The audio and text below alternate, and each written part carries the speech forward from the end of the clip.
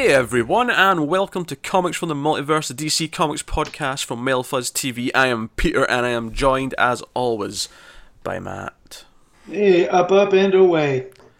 And you may, if you're on the video version, you might notice that the other box is empty this week. Connor is not here. He had family visiting this weekend, and he couldn't get out of it, the poor bugger. So he has not here.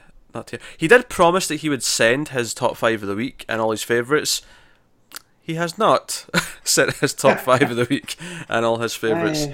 I am in no way surprised. I know he's a and he'd read all his books. He actually had read all his books this time before we recorded. Because sometimes if he's not on the show, you'll leave it till later and you'll just kind of waffle around and get to them when he gets to them. But oh well, here we are. So what's coming up on this week's show? We have obviously the books of the week, the reviews that we're going to talk about.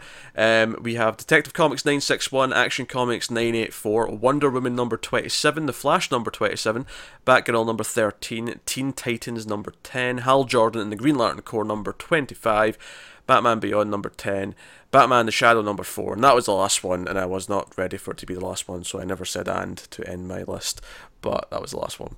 So there you go, that's the books that are coming up this week. We do have some news to talk about first. One comics thing. We are going to talk a little bit about some movie news because obviously the Flashpoint news broke live during the show last week. I want to have a few more thoughts on that. There's a couple of other things, and then there's the mustache gate. We're going to get to that because that's the thing. So we're going to do that before we get to the books. Obviously, if you don't care about the movie stuff, you want to skip it. There's timestamps to skip to the first book review should you wish to. Also, there's another thing I want to talk about as well, but I'm going to put this at the end of the show. There's a really cool theory going around about who Mr. Oz might be in the comics right now, and in case you want to go in cold and you don't want some good speculation, in case this turns out to be correct. We'll put that at the end of the show, barring the outro, which is just the goodbyes and stuff. You can just turn the podcast off before that little bit, and you don't have to worry about it. So nice and easy. Before we get to all that, though, I do have a couple of announcements to make. Both Patreon related. One of which is the next vote. If you remember the last week 5 we had, obviously sometimes comics have this 5th week because they always schedule for 4 weeks, and there's always this we end up in months with the 5th week. We get a couple of annuals, but it's usually a pretty quiet week for books. So we let our patrons vote for a trade paperback or a graphic novel to read and talk about on that episode of the show. So August has got a week 5, so the vote goes up a little bit earlier than our other votes do for the other shows. And the reason for that is so that we can let everyone know what the winner is, a few weeks in advance of the show, so that if you guys at home want to get the book, read the book, in that time, you've got the option of doing so with a reasonable amount of time to get a hold of it and whatnot. So the vote for the 5th week in August is the following. There's 4 options, as per usual. Kingdom Come by Mark Waid and Alex Ross. That's option number 1. That's a big Elseworlds story. Option number 2 is Dark Knight, a true Batman story, which is a Paul Dini option. Not surprising that Connor picked that because he picked a Paul Dini story last time as well. Yep, he's filthy that way. You know exactly which way he's going. Yeah. We also have Green Arrow Year 1 by Andy Diggle and Jock up for vote. And then finally, Batman Arkham Asylum, A Serious House on a Serious Earth by Grant Morrison and Dave McKean. Of course, that pick is inspired by the fact that they just announced a sequel to said book. So there's your options. So that's the options. The vote is up there. The deadline for voting on Patreon is Friday the 11th of August. It will be announced the episode that's that weekend after that what the winner is. So that's the $5 tier on Patreon. Now the other announcement related to that is that we're adding a new thing to that tier that is relevant to comics folk. We wanted to give fans of the show who do support us on Patreon something that A was more consistent and B something that maybe appealed to them more as DC fans. So and this also ties into the idea that we had some graphic novel announcements recently, and we weren't sure how to fit them into the regular show. So it was going to be hard to like add them into the regular onslaught of books, especially if it's out in a busy week, all that kind of thing. So basically, we're going to be doing a bonus episode per month, which will largely be me and Connor. Matt will join in when he has time, but he won't always be able to. And it's basically going to be an extra episode once a month that focuses on a graphic novel or a collection, kind of like the fifth week episodes. But it'll be constant and it'll be one a month. The plan to begin with is to work through the Earth 1 line. So the first one will likely be Superman Earth 1 Volume 1 for August. So that's starting in August, and you'll get one a month, and that'll be going forward. So it's just a purely extra thing. It also gives us a chance to do extra things. I think one of the exciting things about doing this is that, not right away, but there's talk of eventually saying, oh, we can actually do a run of something. Like obviously when we do the fifth week episodes, we have to just pick something, for the vote that's fairly self-contained, so that everything kind of works on its own. Whereas this, we could conceivably say, oh, let's work through Jeff Johns' Green Lantern and do a trade each month and go through the whole thing. We could do that potentially. We're ready to stick to self-contained stuff. Reason for that being right now is that we know that Green Lantern Earth 1's coming out next year, and we thought it'd be fun to try and get through most of those in time for that. That said, there will be little breaks in between where we do other things, like that new Batman one coming out in November will probably be something. We might do something more Christmassy for December. So there will be breaks. There'll be, it's not all set in stone, but it'll probably mostly be Earth 1 books for the next few months. So there you go. So new things happening. So that'll be on the Patreon $5 tier if that interests you, and go over and checking that out if you want to support the podcast. If not, don't worry, your regular show every week as per usual. And speaking of, let's get into the news. And Matt's been quiet for a very long time. I want to let Matt speak. No, I got nothing. I'm just waiting for the news. I know, but it's just you're sitting there a long time not saying anything. I feel bad. I want Matt to. I'm just letting you get through the announcement because it goes quicker that way than me trying to be funny. I can't argue with that too much. No, I can't. No. All right, okay. So the comic book part of the news then. We'll get that. But if you want to skip the movie stuff, should you be so inclined?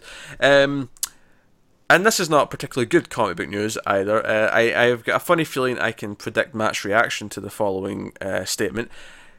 Superman Year 1 by Frank Miller and John Romita Jr. A graphic novel coming, I don't even know if they said next year, but I presume it's next year. But your thoughts, Matt? Hard pass. Why is it hard pass? I don't like the way that Frank Miller uses Superman. I just don't. I've heard that the Dark Knight 3 is a pretty good read. But yeah. I just feel like he doesn't respect the character. I feel like he looks at Superman like a sellout, and I don't like the idea of him writing his Year 1. We have much better origins, and that's all we seem to get. So yeah, honestly, that's my first thought.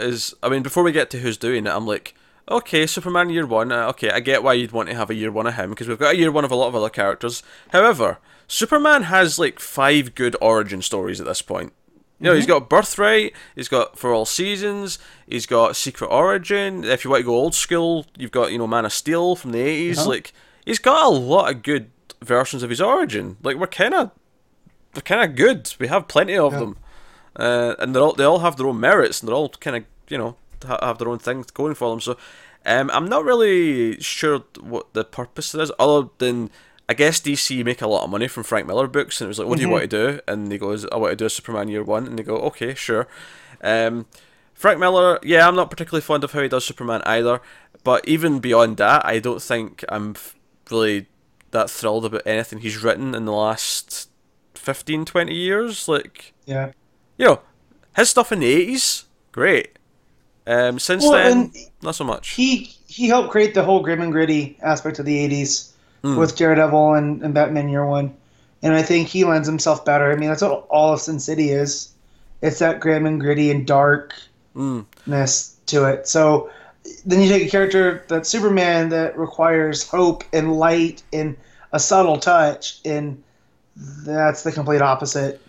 Yeah, but of then you Miller. remember, like, even you can't even rate Batman anymore, though. Like, All-Star Batman and Robin is. Uh, I mean, I'm saying that not having read Dark Knight 3 Master Race, but yeah, I mean, I had no interest in checking that out. I still don't. yeah, me neither. And that's because of All-Star Batman and Robin and kind of what he's been like. And then top of that, John Romita Jr. on art, who I've never really liked either. I mean, oh. Yeah, yeah. His John's stuff was rough, as it was. When he was working with him on Superman and the New 52. Yeah, it's... Yeah, I don't think DC have ever announced something that I've so quickly been able to say, nope, I'm good. I will be fine without that in my life. Thank you very much. Yep. Whether we end up doing that in the graphic novel bonus on Patreon at some point, just for the train wreck quality that it might have, I do not know. But certainly right now, I have no interest in reading Superman Year 1. So sorry to start the show on a downer, but this does not sound very That's what good. it is. I mean, it's got two names against it, so even if it wasn't Superman, I wouldn't be checking it out. So it's not even just that. Then you put him on my favorite character, and it's a double. Like, hard pass. Yeah. Ugh. This is kind of the noise that I would use to describe this announcement. Yeah. Alright, so obviously there was a lot of movie news coming out from Comic-Con. We had the Flashpoint thing. That happened live during the show. We kind of caught that as we were recording. That the Flash movie is now Flashpoint, and we kind of talked a little bit about how that maybe they can fix things with that. Maybe they've got ideas about what to do. Just a couple more thoughts on that. Now that I've had some time to, process it a little bit. I will say I don't really like the idea that the first Flash movie we ever get is Flashpoint. That's really weird. Yeah, but if it's to fix all the problems that they have, they put Zack Snyder in charge of everything, I'm okay with it. Absolutely, don't get me wrong. Like that side of it, great. There was also reports this week that Zack Snyder looks like he'll be taking a back seat or close to not even being involved in the DC movies going forward, which honestly, thrilled. So that's good news. Obviously, the way he departed Justice League is not good news. That was really sad and tragic. But certainly before that, my opinion was that I want him nowhere near these movies, and it felt like they were already sort of setting up the idea that he might be gone after Justice League.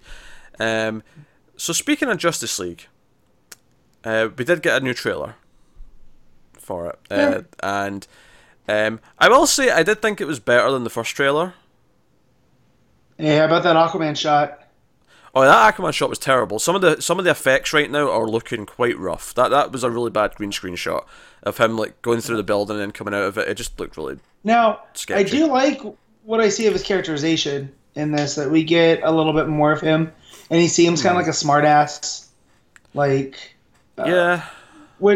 I think you need to define him. Like you have the Barry Allen version, who's he's Spider-Man-esque, I would say.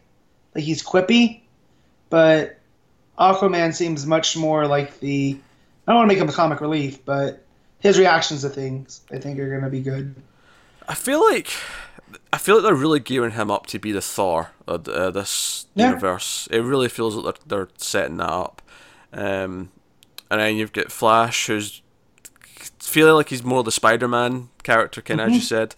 I mean that joke at the end of the trailer was actually kind of funny, where like Batman and the rest of the League all do the vanishing act thing, and Flash, even though he has super speed, is the one left standing there. That's actually kind of a funny joke. But yeah, his suit still looks terrible though. I will say that. Yeah, I hate that suit. It looks like passion. a reject Power Ranger costume. It does. In the new movie. It does. It looks like one of the designs they had for that movie, and they threw out in the early days. Like, no, that's terrible. Why are you giving me that? And J.K. Simmons as Gordon, I think that's really good. As much as I love Oldman, I like this. Not that it's a new take, but it makes Gordon like grizzled almost. And at this point, he should be, for following a Batman that has killed people numerous times. Like, imagine the stress that puts on your life as a commissioner of police. So, I think Simmons is perfect for that. Yeah, he seems good. I mean, I had no doubts though. I mean, he was the one good part of Terminator Genesis, so I mean, J.K. Simmons will shine through any shit fest. True. I thought Wonder Woman had a pretty cool entrance into, I think it's a bank scene, and she sort of, explodes through the door, and that's kind of fun. I mean, yeah, I still don't like how the movie looks visually. It still looks like a Zack Snyder movie, which I don't like. But so the trailer is better than the first trailer. There's still things I'm concerned about, obviously. The big thing in the trailer that I want to talk about is you actually Steppenwolf, who's the villain for this, which I guess they're not ready for Darkseid. They're building to Darkseid for later, I guess. I know that they don't want the allegations that they're copying Marvel, but like,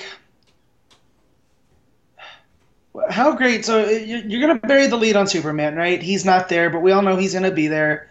And more on how he's going to be there in a minute, but yeah. So like, you have Darkseid just trouncing him, and you can get that cool heroic return of Superman, right? And instead, now we're going with Steppenwolf, who, even as a longtime DC reader, I don't know that much about, because you don't use him that much. Like, if you're going to use a disciple of Darkseid, why not, like, Calabac, who's got a cool look to him? It's weird to me as a comics fan. It is a little bit strange. My only assumption, and there's a cat you don't see very often on screen for the video viewers. His name's Garrus. But he, like, my take on this is that, okay, maybe this is the intention that they're building to Darkseid. Like, it's like this is the weird test before the onslaught, and I'm not completely opposed to that. Partly because, like, now Johns came into, like, he got this promotion to, like, start working with the movies and all that, and be this guy who dealt with all this. He got that promotion just as Justice League was kind of in production, right? And I feel like we'll feel some of the effects of him tinkering with things in this movie. Maybe more than we thought originally, because we're getting all these reports that the reshoots are going on way longer than everyone thought they would. They're spending as much as a smaller movie gets for production. And I wonder, like, it makes me wonder if, like, because one of the most fascinating parts of when they brought in Joss Whedon and they announced that he was not only directing the reshoots, he was already writing all these reshoots. Even before he was going to do the directing of them, he was already hired to write them. And that says to me that, okay, they wanted to fix certain things, and they know Joss Whedon can do an ensemble, he can write all this. And given how much time they're spending on reshoots, it's starting to make me think that everything but the action scenes might be redone. Yeah, I'm not adverse to, because as much as I don't like Zack Snyder action scenes, you put them by themselves and they almost feel special, Well, this is the thing. Like, if everything around it builds the characters better, as much as I'll still not like how the action scenes look, at least the emotion will be there because I'll care about what's going on. Yeah. Now, I hate to say this because I'm kind of giving myself some false hope that I'm actually going to like this movie.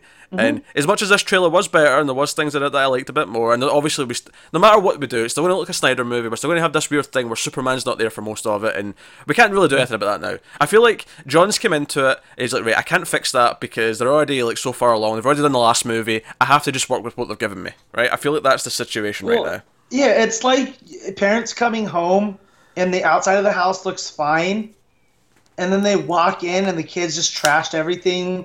Like, there's a massive hole in the wall. There's just, bottles and cans everywhere. And going, well, we can clean this up, but it's going to take time. Yeah. And I feel that's John's, because I felt his fingerprints on Wonder Woman, because he came into that late too. But there were some reshoots we'd heard about that too. So, and that ended up being, our at least most favorable of these DC movies. So I have hope. I had a friend just accuse me of not ever being happy with anything Warner Brothers is going to do going forward. But I was like, can you blame me from, most of Man of Steel to Batman vs Superman to Suicide Squad? Like, they haven't earned it at all. To be fair, though, you did just say you were happy with Wonder Woman, so it's not entirely. Well, that was my point to him. Was like, well, no, you give me a good movie, and like I'm not. He got upset because I wasn't instantly excited for the Justice League trailer. He's like, yeah, but it's the first time the Justice League. I'll say this. At this point in time, I am way more optimistic about this Justice League movie than I have been since before Batman v Superman. That is legitimately how I feel right now. Now, do you think if Snyder didn't have that tragedy, they still would have brought in Whedon? Because Well, I still think they would have. well, I mean, maybe not to direct them, but this is what I'm saying. They had already had him rewriting those scenes. He was already Right. writing all these reshoots. So even if Snyder was still going to go and direct them, all of the dialogue and stuff was still going to be Whedon. And the character building, presumably, and again, given how long they're spending on them, I really feel like, yeah, all the action set pieces, because they're the big, expensive things, and they can't redo them this late in the game, they're all going to stay. But I feel like all the connective tissue, all the sort of the character meat, I feel like that's probably going to have altered, which is a good thing. I mean, like, Yeah. by all means, the more of this is that's been not even directed, because I feel like Whedon, even as a fill-in director, has to match the rest of the film that's already been shot. Yeah. But the more of this film that was rewritten by him, the absolute better, and the more of that that's been influenced by Johns as well, like working with him, yes, all of it. I feel his skill set is perfect for that coming from TV. Like, granted, he was the main person for Buffy and Angel and all those shows and Firefly, but if he directed, he would have to fill in the rest of the look that they're going for. Keeping in mind how quick this, relatively quick this announcement that he was doing all these rewrites and reshoots after the Batgirl announcement, it really makes me wonder if they went to him and asked him, can you please come and fix this movie?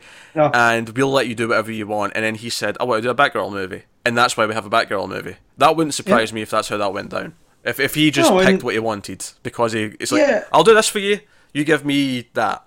And when you're Warner Brothers, why not? What do you have to lose?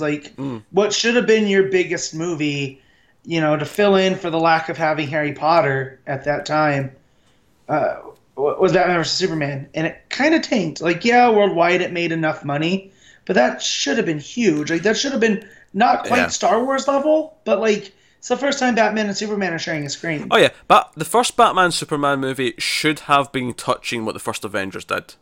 Or close to it. It should have been. But it didn't even crack $1 billion. Wonder Woman is close to its number worldwide.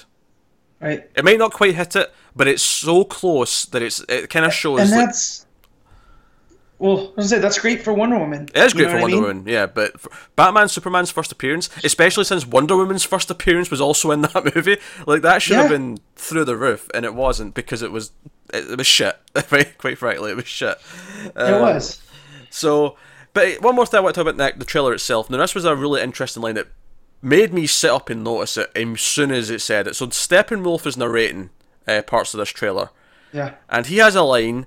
and I've not got it in front of me, so I'm maybe paraphrasing slightly, but the core part of it's the important part I'm getting right.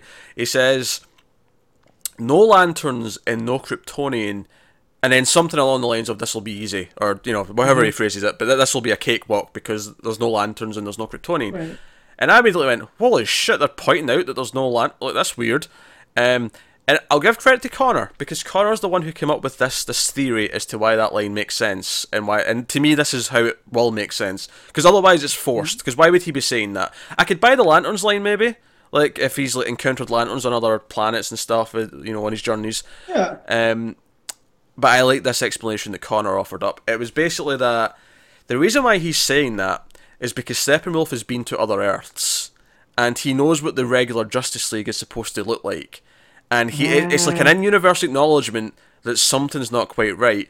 And the reason why I think this is a plausible possibility is because that feels like Jeff Johns. That feels just like Rebirth in the comics. It feels like he's going, something's not quite right here, so I'm going to acknowledge it in the world that something's missing.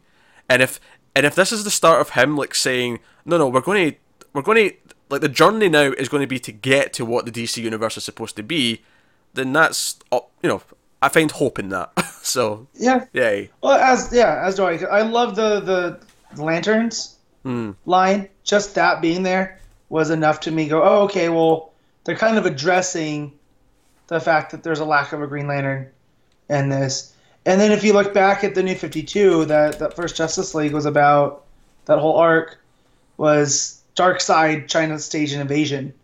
And we had seen him going against different Earths. There was that Earth 2 book that had Steppenwolf as its main villain, So that makes sense. I didn't even think of that until just now. And if that's the case, then I can look into this. This is just a super dark universe that Darkseid was, he thought it was right for the picking. Yeah. I like that idea a lot. I really do. They announced a list of movies, most of them we knew about. They specifically added in Batgirl and the Green Lantern Corps, changed Flash to Flashpoint. What I thought was interesting, obviously they announced Wonder Woman 2, and then later in the week, weirdly after Comic Con, they announced the date for it. It's coming December 2019, which is, sounds about right. Mm-hmm. So that's cool. What I thought was interesting though is, other than that, they didn't mention Gotham City Sirens. I think they did mention a Suicide Squad 2. They did, yeah. Suicide Squad 2 was mentioned. But other than that, there was no sequels to anything. I mean, I know you're pissed that there's no Superman 2, but there's no sequels to anything else coming up either. And I think what's interesting to me about that is they're legitimately, like Wonder Woman and like Suicide Squad, although Suicide Squad, I'd argue, doesn't actually deserve it, but they're basically just putting them all out on their own first and then seeing how they do, and that'll dictate what sequels we get, rather than mapping it out as heavily as Marvel have done, which, pros and cons to that, to be fair. But it does excite me though that if Batgirl does well, yeah, we're going to get a Batgirl 2, which is kind of amazing. Like, imagine we get a sequel to Batgirl. Or even if it became a Bat Family movie, and that's where you can throw in Dick Grayson, Yep. And it would make it feel like its own thing, and they're not, just following the big tapestry that Marvel's done. Yeah. But no, honestly, I'm between that line and the trailer, between like where it seems to be going now, with good creators and having someone like Matt Reeves. I was going to say Matthew Vaughn again. I did that last week. Yeah. Matt Reeves on the Batman. I am feeling a lot more optimistic about the movies going forward. I feel like there is a chance to fix what is wrong. It's kind of weird that the movies have almost emulated, not to the same extent, but the New 52 get into Rebirth. Should this pan out? Should Johns right the ship? It's kind of weird how it's so. And it made sense because they were going for the lowest common denominator there. That's why you got Zack Snyder. And for all his issues with Man of Steel, it wasn't nearly as bad as Batman vs. Superman, which is giving him the entire keys. And now this is what happens when you do that. And I feel it's like what they did with New 52. Because it's like, well, here, we're going to give you the keys and just let you do whatever. And it didn't work out well. Now, of course, we do have a universe here where Jimmy Olsen is dead. Admittedly, he wasn't named, so they could easily retcon that if they wanted to. Yeah, that was only in the director's cut, which I've had the unfortunate of seeing. Did they actually name him? Did they actually name him? Yeah. Oh, right, okay. Yeah, he's in that scene. They're in Africa, and he says he's whatever operative James Olsen, and what's his face. KG Beast kills him. The reason why I bring that up is that that's exactly the sort of thing that Flashpoint could fix. Like that, that it's those details that have been really messed up for some reason. Like we ended up with a dead Jimmy Olsen, in one scene that wasn't even a photographer for the Daily Planet. Now, admittedly, the argument, of course, I think against Flashpoint fixing a lot of those details is that but will regular movie audiences accept all these changes because of alternate universe stuff? I think they can. I think if the TV show can do it, I think the movie can do it. I think we'll be fine. So. Hope in the DCEU is my current thing. That's what you want. That's what it's based on. It's Marvel's always done the heroes not trusting each other. Like that's their bag, and let them have that. Let DC be the opposite. Especially right now. So have them get together. So, now admittedly, even if Justice League still turns out to be a bit of a mess, and it might, because even though you have Joss Whedon try to fix it, when you have this sort of Frankenstein's creation, it can still end up being a bit murky and weird, the end result. So my hope will still be there, even if Justice League isn't that great. I mean, obviously I'll be a little bit down after it, I'll be a bit depressed, but going forward, I still have hope for what's to come, based on who's involved, the different people, all that. So with that said, let's wrap up this movie talk and we can get on to this week's books, which is our purpose for being here. So first up, this week we have Detective Comics 961, James Tynion IV and Alvaro Martinez on art. So, this is obviously the next part of this whole Ascalon arc. Meanwhile, of course, Batman and Zatanna are still doing their thing. I do think, I'll start this by saying, I think this is my favourite issue of the arc so far. I feel like it's been getting better as it goes. Yeah, I like the Zatanna stuff with their past. Yeah, and they're like good. 15, getting into trouble, like because they're acting like 15-year-olds. Like Yeah, everything's possible yeah, and then there. that's just you have Zatara himself like showing up and being Yeah, pissed that Zatanna's showing off all the magic tricks to her boyfriend, yeah. and then It's like you don't tell him everything. Like, you know, keep some things close. It's like the magician's code. So I like that they worked that in to their and relationship. it's also the first time that he has his mind wiped, which obviously Raz does later on, and we see a little glimpse of Raz walking past as he Yeah, as which he's I want to know what Zatara and Roz are up with. Like, because we know there's a little bit of metal being played with here, right? So I'm wondering if Zatan or Zatara is one of the immortals that we saw, very in the possibly, hooded, yeah. you know, of that. So, but that whole scene with them upside down and Zatara just walking in and fixing everything just with the magical words. It was pretty great. Yeah, and then the other reason why I love this issue is obviously we ended in the cliffhanger last week that Azrael was kind of taking over, and we get this stuff inside his head where he's kind of fighting him with Ascalon inside himself, trying to like gain control of his body back. But in the main world, he shows up and he's fighting Batwoman, and Batwoman's like, "Yeah, I can't take you alone." But then Cassandra Cain shows up, and it's basically Batwoman and Orphan on a 2-on-1 fight with him, and it is badass as hell. I love this. And she's quoting Shakespeare. Oh yeah, no, that comes at the end. It's after she finally puts him down. She says a full sentence, and Batwoman's like, "Was that a full sentence?" I've been learning, and it's the smile on her face. The smile on her face as she said she'd been learning Shakespeare was touching. And then there was some fun jokes with Batwoman, which I did actually do some research into this to see what she was talking about. Did you finish the New 52 Batwoman series? No. Yeah, now did I. So I thought this vampire joke that sort of happened a couple of times here was amusing. She sort of says, "I hate if you when Zatanna and Batman shop to help, and they're like, oh, we were at a cell range doing stuff, and she's like, if that's not a euphemism and you were all fighting vampires, I'll be pissed. I hate vampires." Right. And the next bit, Zatanna tries to help. She's like, "You're a vampire?" It's like, "No, I dated one though." It's like, "Yeah, me too." Apparently, yeah, there was a really bad arc, from what I understand, it just from what I've heard. One of the final arcs of the New 52 run, she was in like kind of enchanted by a vampire and then made a sex slave against her will for a while. It sounded really bad, but this joking was all about making fun of that. So see, there's a way to do that in how she's enchanted with the island in her solo series. Like, there's a way to do that, but then you cross the line and make her a sex slave. It's like, guys, that's not good for anybody. Again, I read the cliff notes of this. Like, so, well, and you wonder why we had a rebirth. Like, it's stuff like that.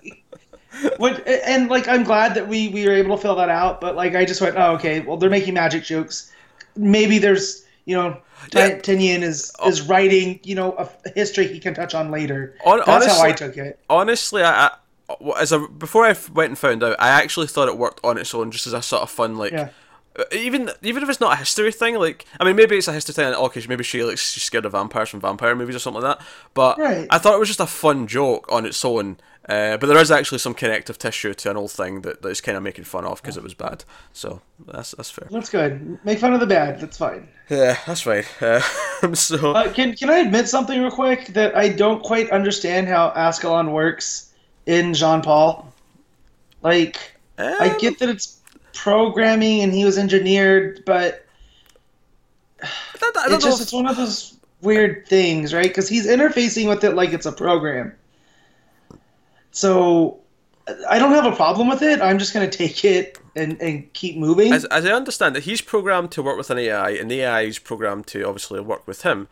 Right. Which is why we get to the end, and like Batwing has this idea to, like, basically he's been trying to tinker with it to sort of like free Azrael of the the grasp of the Order of Saint Dumas, and he's been trying to do it, and basically everything he tried, it didn't work because Azrael's just like he has to connect to essentially a religion, and I don't know if you hate this idea. I feel like you might hate this idea. I don't. I actually don't. Good. Excellent. Because it makes sense. So basically, it's this stupid bat suit from that Snyder story that I hated with Gordon in the suit, right? But he's found a use for it, so I'll give Tinian that. He's found a use for that stupid suit. Well, and I like him as a supporting character with Lucas Fox. Like he's like a droid in Star Wars. You know, he doesn't talk back, but he has character. You know, because when all these AI are attacking, right? Because Ascalon's taking control of his Batwing suits, like, you know, and yeah, it's basically if like a virus get into like Iron Man's lair and all of his suits start being an army for the bad guy, like in Age of Ultron. Like, you know, like Ascalon's kind of religious Ultron. Like that's how I've been reading this. Yeah, kind of, yeah. Right. So, but for whatever reason, it doesn't infect Rookie, the super heavy suit. And so Luke looks into it and it's like, well, what did Powers program you with? You know, that was that powerful to override this AI. And so he takes it apart and is able to fashion something new, which I did pop for. Yeah. Like, that was pretty cool. So basically, he describes it as he had to build a new religion into the code. That's how the coding works with the suit. So you had to build this suit with its own sort of religion, and the religion is based on the teachings of one man. And of course, as soon as he said that, I kind of smiled a bit. I knew where this is going. And then it's like, it kind of Batman says, "Who exactly are we talking about here?" And it cuts to that final splash page of the bat, you know, suit from. It's basically the new version of his. It's his his Nightfall suit. Yeah, the Nightfall suit, the Night Quest stuff. And so I'll give you one guess. It's got a giant bat logo on it. I wonder who it is. I enjoy that for the fact that it's not coming from Batman. Like if Batman was like, yeah, these are my teachings, but that it's coming from someone else. And Batman is the Cape Crusader. Like that's his nickname, one of them. And he is on this almost religious mission to take back Gotham from the unsavory. So it fits in with the logic, and it's not a because Batman type reason. Like it fits in with all the characters going forward, and for Luke Fox to look at that because his family's so tied in to Bruce Wayne, I'm glad it came from him. Yeah, no, I'm digging the idea, and it gives him like a suit that he can use going forward that gets him away from this plot of Ascalon. And we can wrap that up and we can do new things once we've wrapped up the arc. So that's pretty cool. So, no, my favourite stuff in this issue was definitely Cass and Kate, though, teaming up and taking on. Especially since they're getting the shit kicked out of them, especially Kate, like her shoulders all ripped and she's bleeding, and like, it feels like a proper fight. It feels like they're really. Well, yeah, she's all woozy. She's lost quite a bit of blood in the issue. So when Zatanna shows up and helps patch her up, that was another great. I always like Zatanna as a supporting character for the Bat family, just because she's kind of the complete opposite. Whereas when you put her with Superman, he's the guy that can fly and, hard science fiction side of things, so it works there too. But you throw her with the grounded kind of stuff, and it amplifies what she can do more. So all that stuff was good fun. We should also mention that the rest of the bots, all of Luke's, suits, they've been taken over, as you said, and they are all at the Belfry, where Clayface is currently guarding what's his face, Nomaz, is that his name? Nomaz. Yeah. So we end the issue with not only the reveal of the suit, but Batman's like, we have to get to the Belfry now. Like, stuff's going down. We have to get there. And poor Clayface is there to fend him off on his own. And the look is like, okay, this is going to be work. Because we know he can split himself, but now he has to do an escort mission, basically. Yeah. And keep Nomaz alive. Yeah. So I thought this was good stuff. I think the arc was never not enjoyable, but it's definitely not been as exciting as some of the previous ones. But as it's went on, it's gained some footing. It's finding its strengths, and the book's strength's always been in the Bat film interacting with each other. And I think the 2-on-1 fight was my favorite part of the issue, but it was all pretty good. I have little to no complaints. Art was good. I think Martinez has been doing pretty good work in the art. As we said in the last issue, anything in the rain was looking gorgeous, as we say. So, that is Detective Comics. That'll take us on to Action Comics 984. Dan Jurgens writing and Patrick Zurcher on art. My, this arc really turned around, didn't it? Like, this issue and the last issue. That's an understatement. Yeah, this issue and the last issue have been fantastic.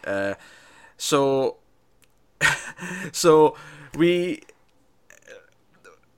What did I start with this issue? So let's start with the headlines. So we have some characters returning from it, because it turns out that Zod didn't want his army from the Phantom Zone. He was looking for two people in particular. Yeah. So Ursa, of course, and not Non, which that was the curveball. yeah, no, yeah, it's his son. It's Lorzord. Not Zord. Lorzord. I was reading reading too much Power Rangers, man. I know. Lorzord. You know what I mean? Lorzod. Yeah. Words. Lorzod, who previously we knew pre-Rebirth, pre-Flashpoint as Chris Kent. Yeah, like he was from Superman's Last Son. first son. Yeah. Yeah. Well, Yeah, Last Son was the name of the arc. It was the arc, but yeah, they adopted him, and we got to see John's writing Lois and Clark trying to parent this. And it was a twist. It was a twist in that book that, oh shit, this is Zod's son. Like that was a reveal. And he was conceived in the Phantom Zone because they found a spot that was, on a tangent with the real world. So it was still Phantom Zone, but they were tangible there. And yeah, so it was a nice. This curveball's just as nice, I think. It is. I'll tell you why.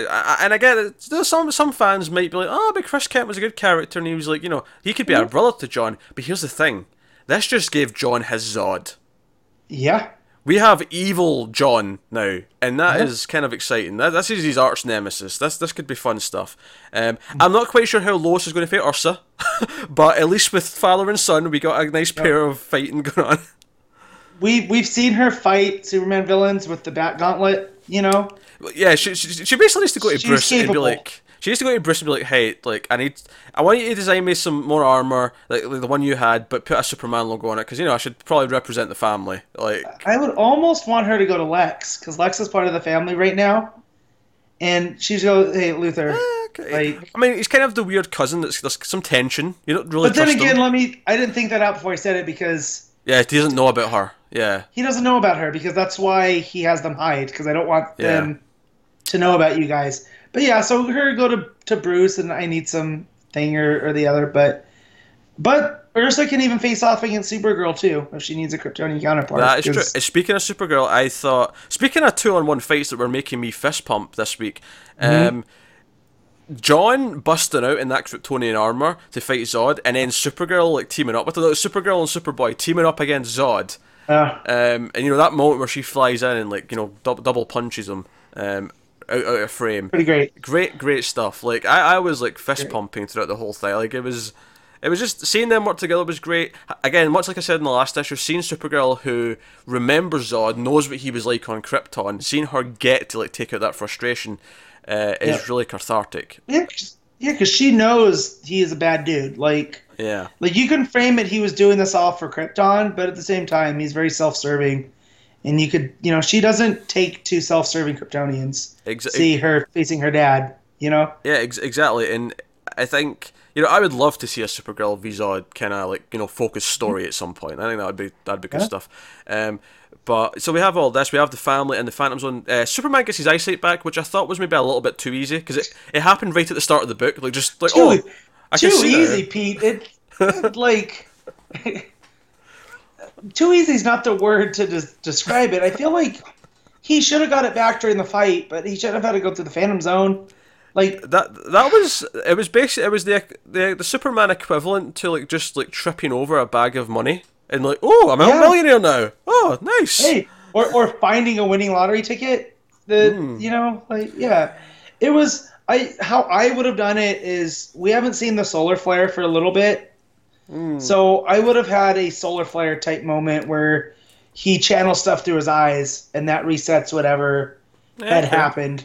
I mean, don't get me wrong. I don't hate the idea that the Black Void thing at the Suicide Squad base, Belle Reve. I don't mind that. That's kind of similar to the Phantom Zone, and that's why it did it. It felt so quick and just like, oh, okay. I feel like Jurgens had to get him from the Suicide Squad, and that's why they did the Black Vault was to tie it into Suicide Squad So It's I mean, funny he's 'cause- saying Justice League versus Suicide Squad, so that's why. Yeah. It's funny that because I thought that definitely the weakest part of this arc for me was the reveal of his blindness. I thought that was mishandled, and it's kind of funny that then later on I think the the reverse of it was equally. I mean, it wasn't as convoluted. It was just too simple. No. It was just too easy. And it almost wasn't needed. You kind of needed to handicap Superman some way. So when he fights Zod, it's not, And here's the thing: I don't know if they needed to do it because I mean, Zod came with an army of his villains. Like he still needed the help. Like that was still enough to me that you needed the family to come and help him. Yeah, and I feel like Mongol didn't do much except get uppercutted into space by Zod. Zod uppercuts Mongol into space when he backtalks him. It is glorious. Yeah. He's like, "Oh, you want a new world? All right, here, get started." And then boom. do you know what I like about this though? I like one of my complaints as well earlier on in the arc when they first got Zod is that I thought Zod was too easily going along with their stuff. So I actually really like that in the last issue he took command, he became the leader because he should become the leader, and then in this issue he disposed of them as soon as he got what he wanted. Yeah. I like that. It felt like he even took out Blank, right? Blank could have been his biggest threat. The dude's a telepath. Yeah. He's super. But the fact that he made him be the tether to Eradicator and Cyborg Superman, and basically took Blank off the board, because by the end of this, he is it's almost, what is it, scanners? He may be dead. Explode. Yeah, he looks like he's, they may reverse it later, but he looks like he might be dead. Obviously, Cyborg Superman as well is left in the Phantom Zone, which is actually Superman's choice. He's like, yeah, he's kind of dangerous, but leave him in there just now until we figure out what to do with him. Just take his necklace. You take his necklace, he's back to being a normal human. Yeah, that's a good point. Right? Good point. His wish necklace, but no. I like them like Superman. You think you should have done that? He's like, yeah, it's fine. It's the Phantom Zone. He'll be fine. I'll tell you what I want. After this arc, obviously we're going to get some Zod and his family try to build a new Krypton. Obviously that's good fun stuff. We'll see it. But I'll tell you what I want. I want an arc, probably in Supergirl, where Superboy comes to visit and spend the weekend with his big cousin. His cousin, yeah. And I want to see her. Basically, remember that issue of Stephanie Brown Batgirl where Damian was there for an issue? Where she had to babysit him. Yeah. And I say babysit with quotes. That was like a fantastic issue. I kind of want that with Supergirl, and obviously it wouldn't be the same thing because he's not the little shit that Damian is. But just the idea of them going on a misadventure together and doing, bonding. Well, I want them just to be on a search for ice cream and stuff because we know John loves ice cream, and just stuff keeps happening, and him and Kara have to he's in National City for the weekend or whatever, and stuff keeps happening, and they just Superboy and Supergirl it up. That would be a lot of fun. Other little touches. Krypto also gets in the action. Yeah, Lois is takes out Zod, kinda. You could say that it's Krypto getting involved that takes Zod off his game enough for Superman to finally do it, and it's the inverse of what, I don't know if inverse is the right word, but so Zod's looking for his family, where Superman has his family, and that's the strength of this issue. Well, it's everybody. It's Steel and Superwoman and Supergirl, Kenan, all of that. Yeah, and what I like about it as well is, obviously we kind of touched on that about John having an arch nemesis now potentially, but just the idea that now, we've suddenly, because we've got this new status quo with Superman where he's got a wife and he's got a kid, it's really interesting that his arch nemesis now also has a wife and a kid. It really sets this balance up where it's okay, how do we play with that? And I feel like that's the intent here. We're going to see how that stacks up. How do we do this? So no, this was a great issue. I thought it set up some really interesting things. Characters had great moments, and not just the main ones. Family characters had great moments. Art too. I like Zurcher on art when it doesn't feel rushed, because we've seen some action issues where he's definitely been rushed, I think, just because of the schedule. Yeah, I think and also you pointed out that he was talking on Twitter about wanting to draw Justice Society and Legion of Superheroes. He was this week, And after seeing him draw all of these characters, give him a big cast, guys. He is more than capable. Yeah, no, some good stuff. I like that Zod, he doesn't actually get defeated per se, basically. Ursa Oh, just convinces him, look, now's not the time for this fight. We uh-uh. just go out the Phantom Zone, let's go and regroup. And He he, didn't get. He retreated. It was yeah. strategic. Yeah. And him and Superman do not look happy at each other, which, No. And I well, like that worth because I knowing. feel like Superman feels he can save each of his villains. Uh, You remove Brainiac from that, but like Metallo and I'm trying to think of some of the others. I just can't right now. But he always feels like he's reaching a hand out to him. But Zod, it feels like this deep down, like we're just never gonna get along, and I'm gonna end you. Yeah. I'm gonna throw you back into the Phantom Zone. So, what do we have here at the end here? So Eradicator's with the Zod family, so he's still in play, Yep. and it makes sense he's still aligned with them because Eradicator's whole thing about preserving Krypton is very Kryptonian, much, it's very much Zod's goal as well to put that point. Kryptonian supremacy. Like Yeah. that's what he is. So we got that. I like the small moment where Superman thanks Lex. He's like, I couldn't have done, we couldn't have achieved this without you. It really sets up again that this is not our old Lex. This is one of the things out of the New 52 that's actually quite interesting, that we've got a Lex who's more of an anti-hero. Because it's kind of the idea that Lex eventually realised that he's just being jealous, and he kind of learns that, you know what, I should just Well, actually, it took Superman dying in order for him to fully make the face turn.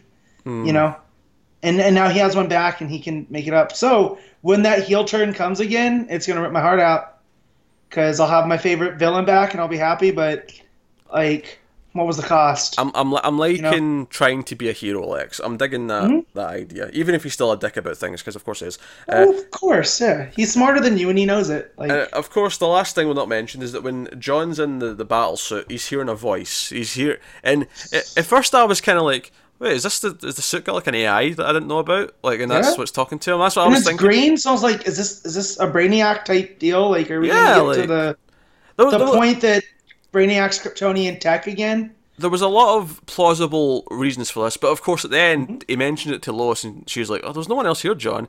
And then it cuts to Mr. Oz, and he's like, "Oh, you're going to have to widen your horizons, Lois, if you by the time we meet." And then that was it. So we'll get to this later about the When we get Zod, when we get to we get Oz. to the theories about Oz at the end of the show, we'll talk about But this more. offline, we had talked about our own personal theories, and now this just blew this all up because I had talking about those. I hadn't read Action yet, and now my brain's just like, well, he could be anyone again. So, but we'll talk about that more later. That's a tease. Yeah. No, great issue of Action. I really Yep. dug these last two issues. Really good stuff. So, Yep.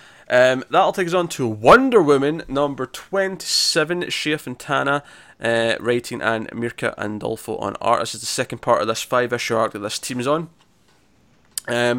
I was quite positive about the last issue. Matt was less so. Connor also liked the last issue. I know Connor also liked this issue. I, however, have kind of flipped a little bit here because Connor's wrong. I'm going to say it. I was not feeling this issue. I mean, there was some small moments I liked. Don't get me wrong. It wasn't like just complete garbage from start to finish by No. any means. There was some good stuff. The art's typically pretty good. But I was not feeling the main bulk of this issue, which was the Doctor character. Like, after the explosion, it turns out she's the one that planted it because she is sick and she wants to. She's figured out how to steal like Diana's Themysciran like superior genes, and she like steals them, and then she basically hulks out. She's got all these muscles, and it. Yeah, she over Amazons herself, and I like Diana's made from clay. Okay, there's no DNA there, guys. You know what? I don't even have a problem with that side of it, right? Which is a fair point. Don't get me wrong; it's a fair point. Yeah. But that's not even what I have a problem with here. I have two problems with this. One, her with the muscles just looked really goofy, and it felt silly. And then two, I felt like her motivation, what she was doing, it came out of almost nowhere so fast, and just It felt tacked on. because I mean, obviously they teased in the last issue that she coughed a little bit, and it was like, oh, okay, so maybe we're setting up that she's sick, but it did not lead me to, oh, she's stealing Amazon DNA so she can bulk up. And don't get me wrong, I liked how Diana won the fight. She put the lasso around her, which this isn't your true self, so that's I liked how that was the solution to the problem. And I liked at the start of the issue where Diana's like, post explosion, and she's like, got fire on her back and all that, and the suit's kind of ripped away, and she's in her actual outfit. and all that stuff. Like there was some fun stuff at the start, and her seeing it at the end. The small moment I really liked. The Friends DVD joke, whatever. But the moment I did like is she's like, "Oh, did you make these cookies or muffins or whatever they were?" And she's like, "Oh no, the ones I made turned out very poor. I bought these ones; they are much better." But I still made some. Yes. Yeah. I just feel like a very Wonder Woman line to me, because it was very much I bought these; they are much better. That was the line that cracked me up. I liked that line. Pretty good. Yeah, and Etta, her being, she caught some shrapnel, so. Yeah, she's in the hospital. I never even mentioned that. She's in the hospital. Yeah, but yeah, it was just, I'm glad that Fontana is getting a chance to write Wonder Woman proper. I just feel this felt like a very disposable any superhero. You could have done the story with any almost superhero. And obviously there was one little flashback to Themyscira again, which seems to be an ongoing thread with these issues. What I think's weird though is this is a 5-issue arc, and I feel like everything that's set up in the first issue has been wrapped up, and then we get Wait a minute, this was 5? I thought it was 3. No, it's 5. Oh man, I thought I got one more of these, and then I get James Robinson. No, 5 issues, and then I think Robinson's 5 or 6. But oh man. Oh, Connor's just messaged me. He said, "Oh shit, I'll throw you my top 5 or something soon." So we may get his top 5 yet. We might. Next recording break, I'll message him back and see what he's got to say for himself. Crack that whip, Pete. Crack that whip. Oh, I will.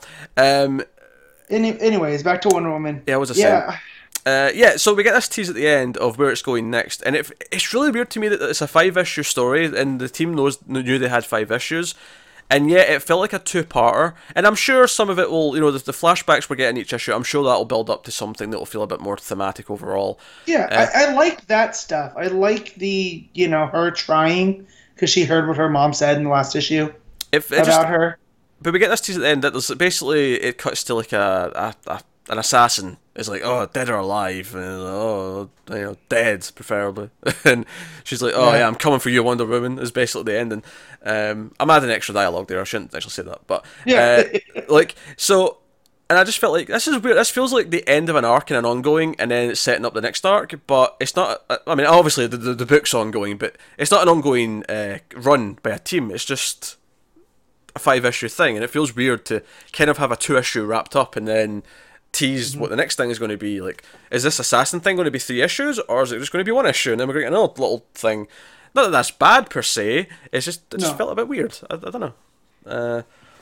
I don't know. I felt like the whole Doctor secretly, like, I felt like if they built up the Doctor thing, her being muscly would have been weird. But if this was an ongoing thing where they slowly kept teasing that she's behind something, and maybe teased, oh, maybe she's a villain, and then teased that maybe she's, and then we have it revealed in the 4th or 5th issue, oh, now she's that's what she's after. She wants to try and steal her DNA. Like, okay, that would have maybe worked because you built up to it, but it just felt super quick. I feel like she could be a cool Jekyll Hyde villain going forward. Like she can't always access the Themysciran DNA, right? She needs something to, and that's her goal going forward. But they just took her off the board in the same issue, and yeah, like you're saying, I felt this was a bridging issue to get to the final issue of the run. But now there's 5, and so I don't know what to think. Yeah, I thought this was a weird misstep. I liked the first issue quite a bit. I thought that was good setup for pretty much the most part. Whereas this, I felt like it just took one of those things that's set up and just quickly wrapped it up in a really weird and silly way. Obviously there's still some stuff to like. I think her voice for Wonder Woman is quite good. I think her voice is spot on. So maybe I still wouldn't be opposed to Shia getting more of a run out of Wonder Woman. It's just a case of I'm not super compelled by the goofiness of the story. So I'm hoping the next issue is good, because I like the first one. I hope the next one's back on sort of more what I'd like. So, alright, that'll take us on to The Flash number 27, Joshua Williamson writing, and Paul Pelletier and Howard Porter both on art. So, this was the conclusion to this arc. Flash, of course, has his negative Speed Force powers, which seems to be having a bit of a Jekyll and Hyde effect on him itself. Like, he seems like... Yeah. I feel like this is going to be like a slow kind of red kryptonite thing, where it's not always in effect, but whenever he loses his temper, it's going to like kick in, and it'll like put him into red kryptonite mode. Yeah, because, not to jump ahead, but where the issue leaves him at, it's kind of, not that that Williamson's being preachy, but it's kind of like, this is what negativity gets you, right? Yeah. So, sometimes doing the right thing isn't enough. Like, you need to mean it, too. So, I like that, but I love Williamson's Thawne. Like... He's up there with John's, like his Zoom, just not as creepy as John's Zoom, of Hunter Zolomon. Yeah. But I feel is up there as a good villain for Barry. I will say, I like what this issue did for the most part. I do think it's a little bit sloppy. Like, there's a couple of things I feel like just happen a little bit. I don't know, like, I don't know if I feel like Iris blasting Thawne with the big giant gun was necessarily earned at that moment, the kind of thing. Like, there's just a few things like that didn't quite feel exactly right. See, she doesn't know that he can come back. Like, so... Oh yeah, he's not gone for good. He'll be back. Yeah. I'm not even worried about that. As far as Iris is concerned, she just straight up murdered that dude. Mm-hmm. It's kind of my favorite Simpsons line of all time is from Treehouse of Horror 1, where Flanders is a zombie, and he says something to Homer, and Homer blasts him with the shotgun. Bart's like, "You killed Zombie Flanders," and Homer's like, "He was a zombie?" Like, yeah, I see what you mean. Like, it's kind of weird that she made that choice. It's like, as much as he's been threatened, as dangerous as he is, it just didn't feel earned that she would outright try and kill him like that. Your make is going that. But I liked what it did here. I like, it really again hit home that Thawne's obsessed with him. It hit home all these different things. I like that Iris is pissed about not knowing, and she's got all these weird new emotions. Like, it feels like it's actually hit her now that we just saw this weird future where we had these evil kids. Like, is that all real? Is that going to happen? Like, Barry, what's going on? And I did like the moment when they're at the hospital with new Wally towards the end of the issue, and she's like, "Is there anything else you've lied about?" And we just see that quick flash of pardon the word, use of the word flash, like of him and like old Wally, and it's like, he knows there's like history's been erased, and they actually had a more of a relationship before this, but he's keeping that because that's a lot to. So, there's nothing that he can do that's like if a what's the word I'm looking for? If a presumptive future where they have evil twins is gonna wreck her, imagine a whole past where she had a different nephew. Yeah, exactly. Yeah. So it's a whole thing. But I liked a lot of what it did though. The overall themes of what it's hitting at and like sort of where it leaves Barry, I do like. I like the obsession with Thawne and the idea that we're reading from his like kind of journal at the start and the end. Yeah. I like that stuff. I like when Barry's in negative mode, so he's kind of like, he's more of an asshole, basically, and he's saying all these mean things. I like that he's like, it wasn't some, like, giant cosmic, like, timey-wimey thing that made me forget you. I forgot you because you just weren't that memorable. That was such a good evil line to say. It's like, it wasn't Flashpoint, it wasn't a crisis, it wasn't all these things rewriting reality. You're just not memorable. Yeah. That's good. Well, that's like the opposite of love isn't hate. It's apathy. Yeah. But I also the line that got me was where Thawne's like, "It's the only time you'd spend time with me," and I went, "Oh man!" And then he goes back to being just an utter evil shit. That's like, "I'm gonna keep coming, and I'm gonna keep destroying your life, and I'm gonna keep coming back, and there's nothing you can do about it." And I was like, "Oh well, you just had me," and then Thawne can't help himself because he is nuts. Like, he's broke. He really is. And I'll tell you, obviously there's a lot of this issue's them fighting, and they fight basically through time. There's all these double page layouts of them going through all the period. Like, they go through ancient Egypt, they go through all these different places. And that was cool. What I like actually is as that starting, there's a really cool page where down the side of the page, just like you see them speeding around the Earth. But the Earth panels really reminded me of Crisis on Infinite Earths for some reason, and I don't know if that was an intentional little thing. I would guarantee that it is. It has to be. But no, that was all fun stuff. If I'm going to make other critiques though, I do think the art is really hit and miss. Yeah. There's some pages that I think look really rough. Iris's face, but just after the double page layout of them going through all the different like places and I think time periods. Maybe they're not actually moving through time, but I think they are. No, they are, because They if are. you look, and I'm going to break this down real quick, they're in caveman times. Oh I'm yeah, pretty actually, sure, yeah. There's cavemen at the bottom of the screen. Yeah, the screen. Oh, there's a screen because it's an iPad, but you know what I mean. yeah, Page. yeah, at the bottom of the page, because I'm pretty sure one of those is Vandal Savage, and then you have the Hawks. If you look in the Egypt one, Ah, yeah, you're right. There's Hawks they're in there. they're flying, and then you have Etrigan in Shining Knight in the third one at the castles. The haunted tank in was it Sergeant Rock, in Yeah. all of them. Then you've got the two Wallies and presumably close Yep. to present day. And then it looks like the Tornado Twins in the future. It's a Very purple well tornado. spotted. You really read into this page a lot more than I did. Oh, I love. So we fair all know play. this. I love the history of the DCU. So anytime there's a page like this, Yeah, like that's fair. what got me was Etrigan up on the parapet, and I was like, oh, what else is here? And so I went through them all. But back to what you were saying about the art, yeah. It's the, Iris's face on that next page. Yeah, that's what I was going to say. Iris's the panel at the top specifically. It's a profile shot of Iris as they're sort of running back into the room. I do not know. She looks like a blow-up doll. And a caveman blow up doll on top of that. Her forehead is Neanderthal-esque. It's rough stuff. I really, and I don't think either of the artists are. I mean, I like Howard Porter a lot, and I don't think Paul Pelletier is not bad either. Like, But I've seen some of Pelletier's art look like that in some issues of Aquaman when he was writing with Johns. I feel like this might have been a rush to get this out in Yep. time. It really feels like that. So the art, unfortunately, in this one's quite sketchy, which is unfortunate. And there's some pages that work a little bit better, of course, but it is definitely hit and miss, and it's a real shame. Especially since it's like these big emotional moments that it kind of takes you out of it because something's not quite right. So that's a shame. Also, yeah.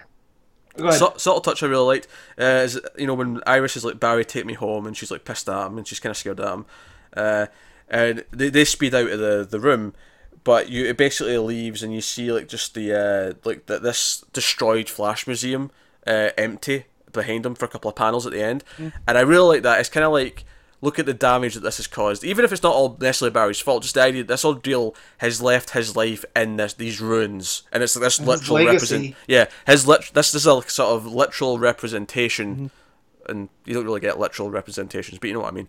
It's a representation of what his life is like right now. It's just in complete chaos. It's tarnished. It's trashed. It's just good stuff in terms of the idea behind it's good, even if the art's a little bit sketchy. Yeah, and and the fact that he kind of went to Thawne's level, and tapped into that negative speed force, has kind of left his life in shambles, and that's where I meant at the end that Barry's usually the positive, sunny guy, and always is looking, if he doesn't like you, he'll be a smartass to you like he is to Green Arrow, But other than that, he's still a basic good guy, and here he tapped into that, and it's kind of cost him his relationships with Wally and with Iris now. And that last page is just him kind of crumpled over at his desk in despair. And it was a nice emotional hit there. So solid ideas, some good character stuff going on. A couple of things felt rushed and unearned, mainly with Iris, and the art was kind of sketchy. So all in all, it's kind of a weird mixed bag of an issue, even if overall I like kind of what it's doing. So, unfortunate, but... But there you go. So that'll take us on to Batgirl number 13, Hope Larson writing, and it's Inaki Miranda on art. And this is kind of like between the first and second arc, between the Asia stuff and then the Son of Penguin. We had that Ivy issue. Yeah, we had that Ivy issue on the plane, the one shot story. And likewise here we have a one shot story before we get to the next arc. And this is a story set one night, and it's Esme, a little girl who we met before. We met her in the library. She was Barbara was kind of like helping them train. You mean they're watching us right now? That girl. Yeah. That girl. And she's out. She's got like all of her protective like skateboarding gear on. Yep. Basically, she's got knee pads and a helmet on and all that. And she's out basically being her own little vigilante. She's questioning these kids about what turns out to be a missing dog. And Batgirl shows up and like helps and chases off the kids. And basically what it turns into is a team up where Batgirl's got this really smart little girl sidekick who's adorable and funny throughout the entire thing, and then turns into an also team up with Catwoman, because the whole plot is about this what's her name? What's the ridiculous? I'm getting to her. What's the ridiculous cat team Velvet villain? Tiger. Velvet Tiger, that was her name. Who I've never even heard of, and I run deep in DC. Yeah, I've not heard of Velvet Tiger. Although it was kind of that weird thing though, even though I've not heard of him, like, yeah, she seems to fit.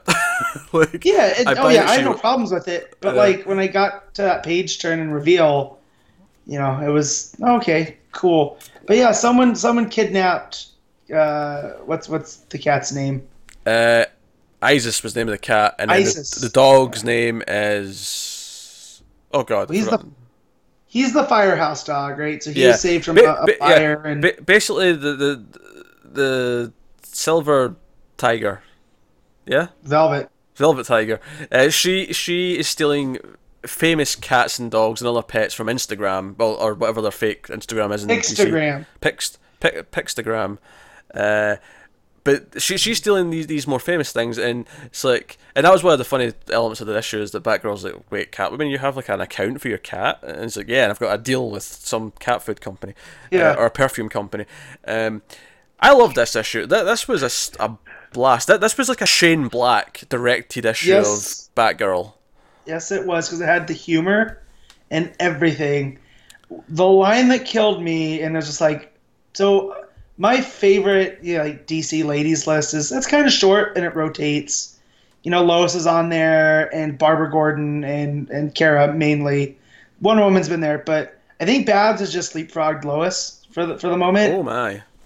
Yeah, based off of this issue, because how she's dealing with Esme and like how she gets her trust is like, oh, I know Barbara Gordon, and she's told me about this really smart little girl and actually, at the library. See, to compliment the art, their facial like sort of expressions during this, especially Esme's shocked face after she's like, she told you about me. It legit looks like a kid who's like shocked that like someone's talked about it. It's great stuff. I also want to compliment the art on the previous page as well, when she's telling her about who the dog is, and it's like it's like the story, the flashback story of the fireman finding the dog, sort of bleeds into the panels that it's like a fade in a movie, and I really like that. It's just really well done, really really quick. All of their interactions, I love that she basically but like Batgirl's like, oh, I'm going to take you home now, so where do you live? And they see Catwoman, and they're like, if you take me home, you're never going to find out, because she wants to like go on the adventure. And it's just really fun, witty kid stuff. The kid's really smart as well. She knows all these like science facts about cats and dogs. She wants to be a vet, except that she's allergic to cats and dogs. So there's shots. She'll be good. You know what I mean? You can get your allergy shots. But it's adorable because she keeps sneezing. Yeah, and that's what gives them away eventually, is her sneezing. The line that killed me was Barbara talking about how much she hates Burnside anymore, because the hipster boutiques that have opened up include a perfumery for pets. And she's just like, I can't take this anymore. And between that and during the Emperor, or the Emperor Penguin, they're talking about New 52, the Son of the Penguin arc, where they had that bar that was kind of inverted, that she went to. Oh yeah, she was kind of over that. Wasn't the one that was also like a laundrette and a bar at the same time, and it was all the washing machines were on the wall? That was weird. Yep. And so she's just like, God, I love this part of town, but I just can't.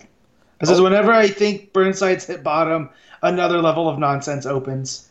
Yeah. So also, just to compliment the art, I'm just looking at the page where they get to the animals, and like the cat looks great. Like that's a detailed cat, like pawing up to get to Catwoman. This is good stuff.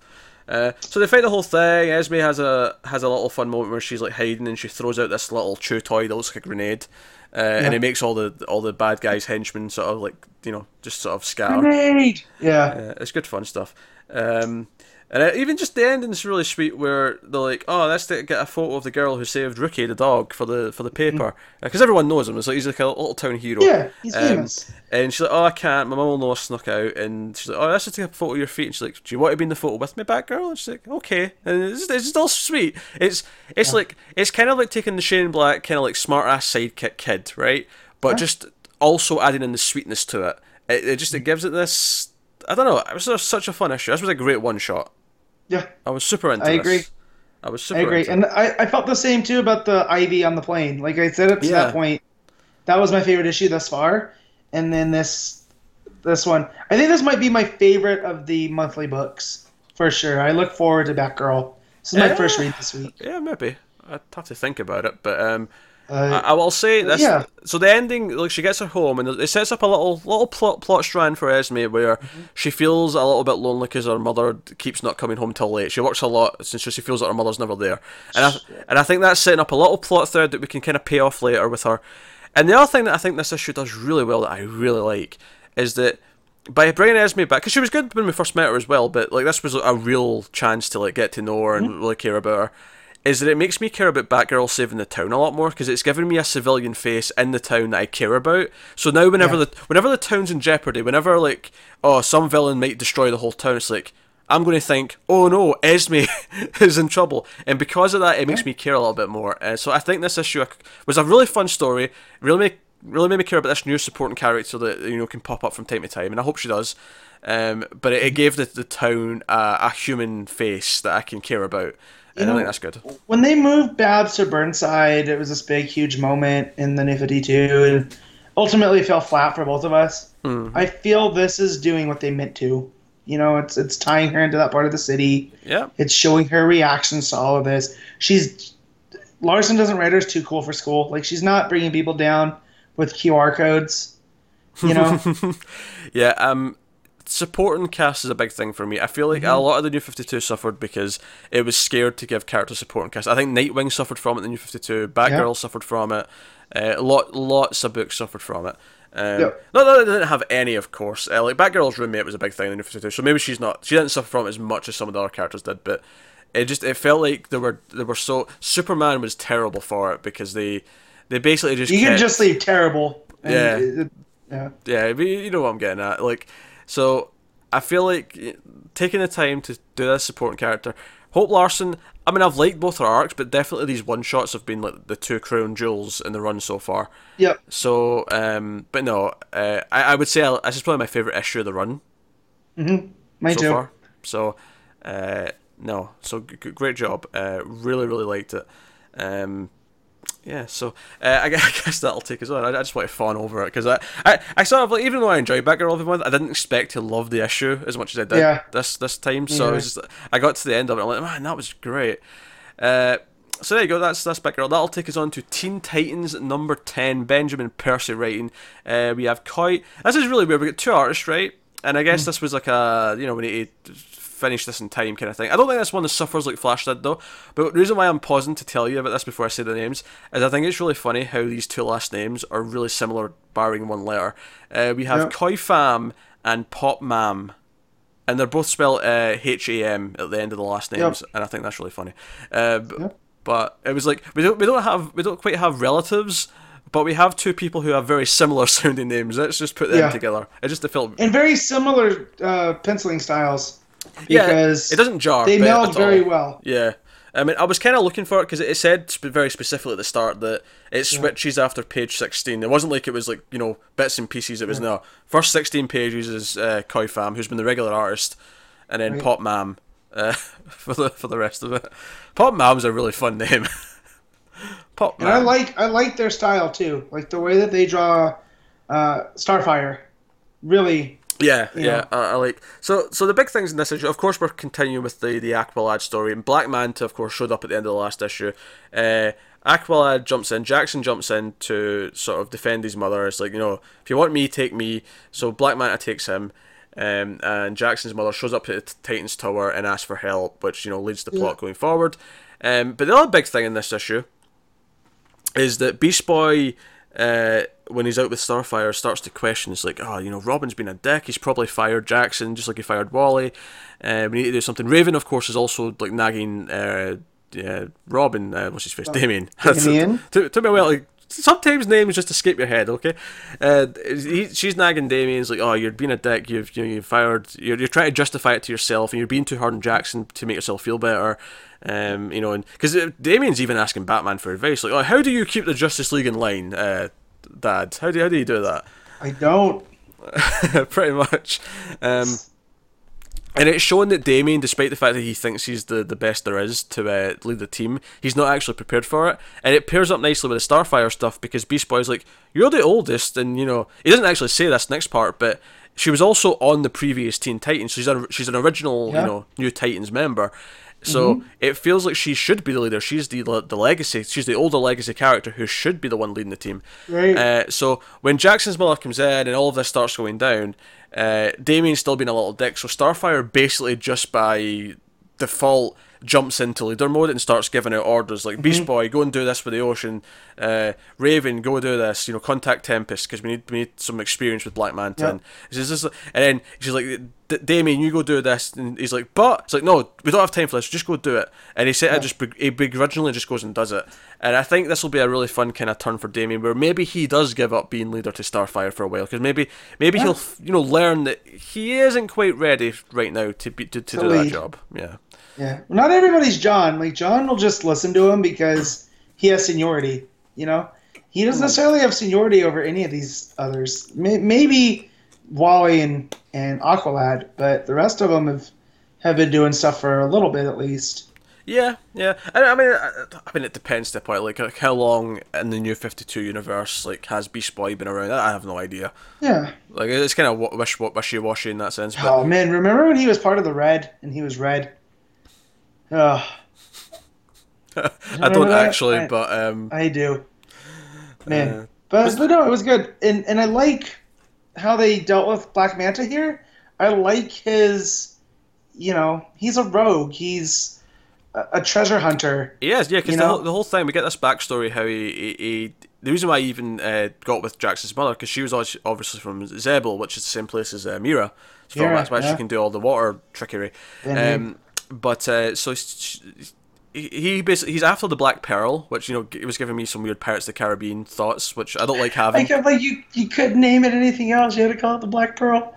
It's the same thing Jack Sparrow goes after, man. But he's looking for that, and she helps him find this necklace thing that's like a map to it. It's very Indiana Jones. It's very treasure hunting sort of malarkey. Hence why I liked it. But it's all underwater, of course. But he's taking Jackson, because Jackson's got the necklace, and he's taking Jackson to this location that they're trying to find the Black Pearl.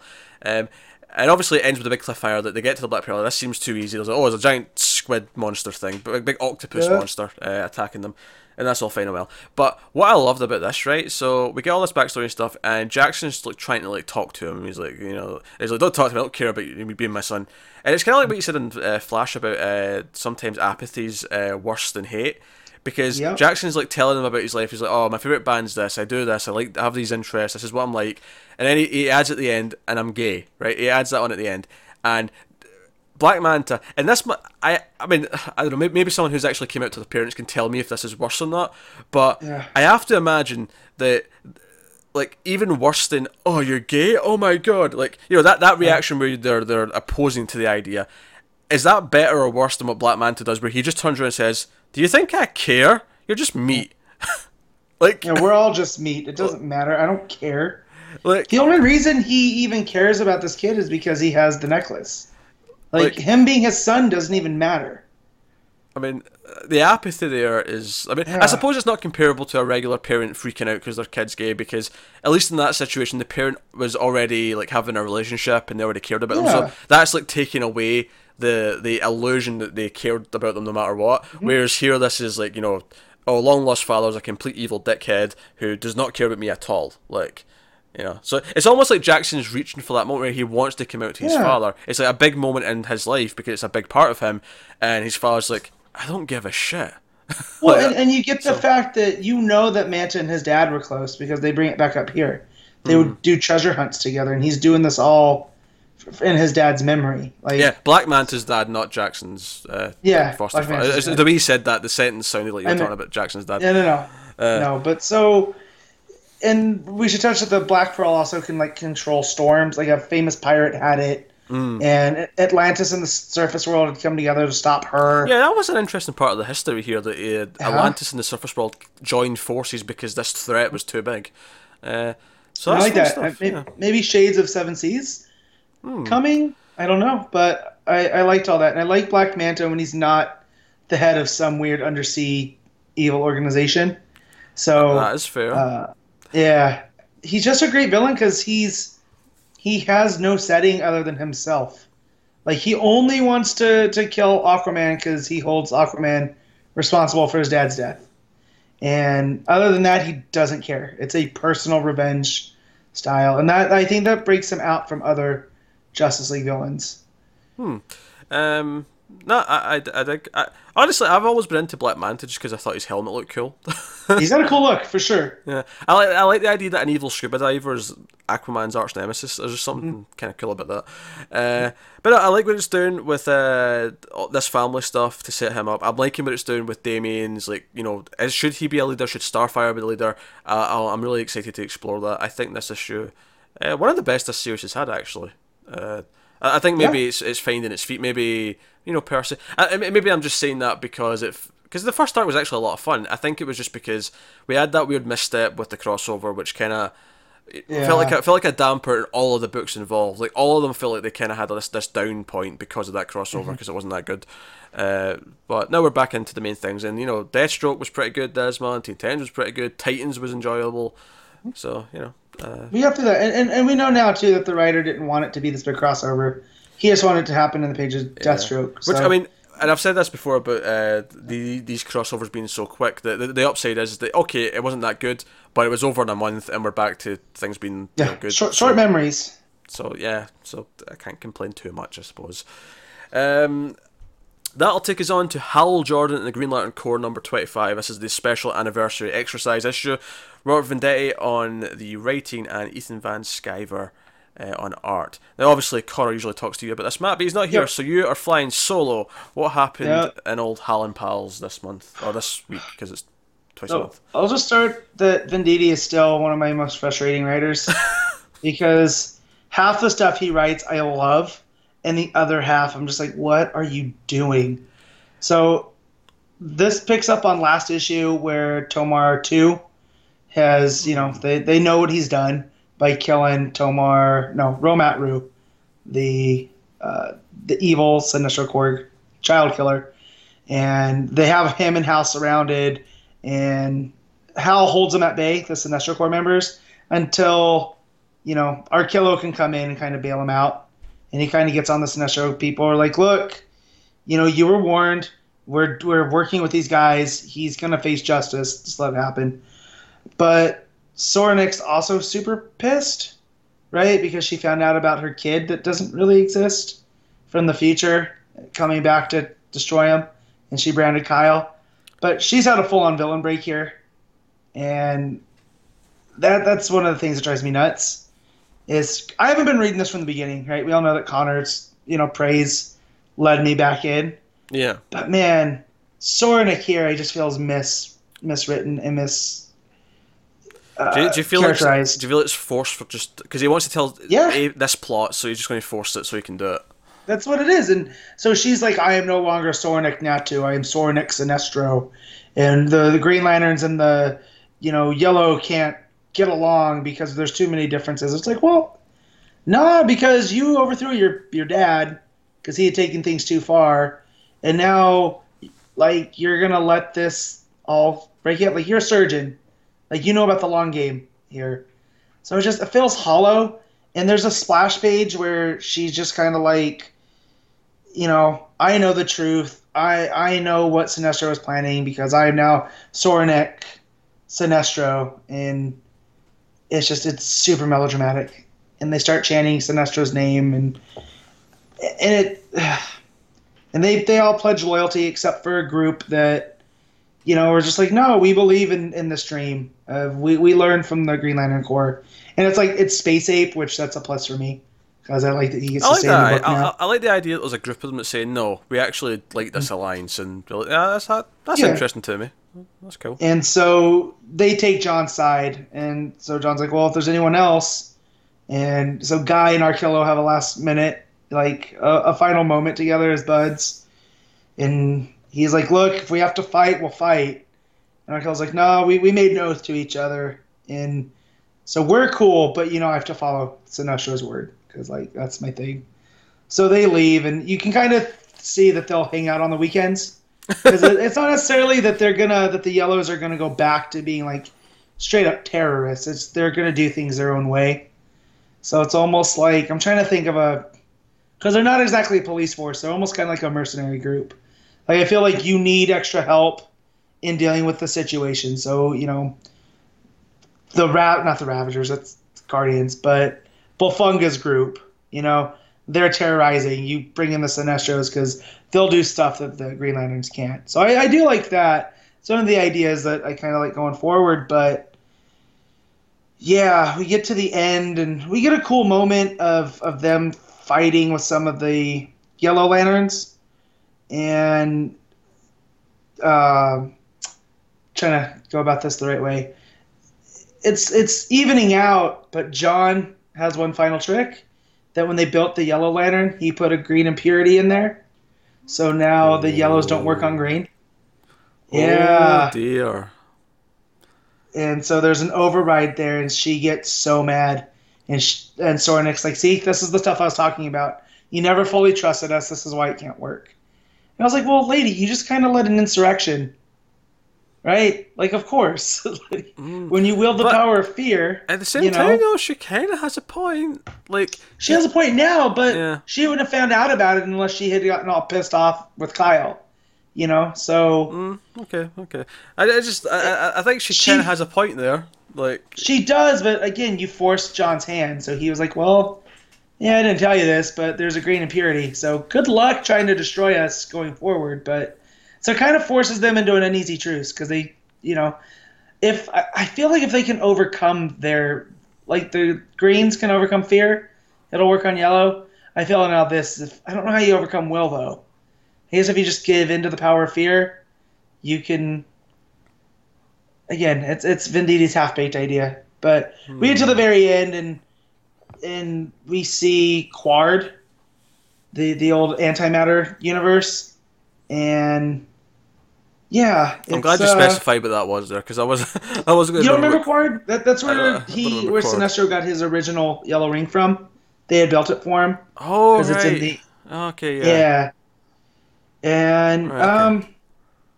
What's her name? Lyssa Drac, the prophetess of the book of Sinestro, is there cradling a burned up Sinestro who's not actually dead. Remember all the names that pop up in Green Lanterns quite a short times, isn't it? It is, but see again, it was one of my big fandoms, so I remember certain ones, like her. She had a cool look to her. She's also Shadowlass. They come from the same planet.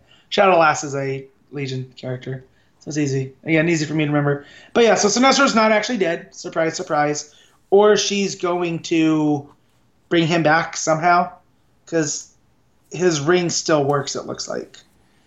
And we get a tease for the New Gods next. But yeah, so we have some new members of the Green Lantern Corps in the Sinestro members, and then we finally get to that other Zudarian that we had saw in the first issue I came back, where she was telling the story to her grandkids about her time as a Green Lantern.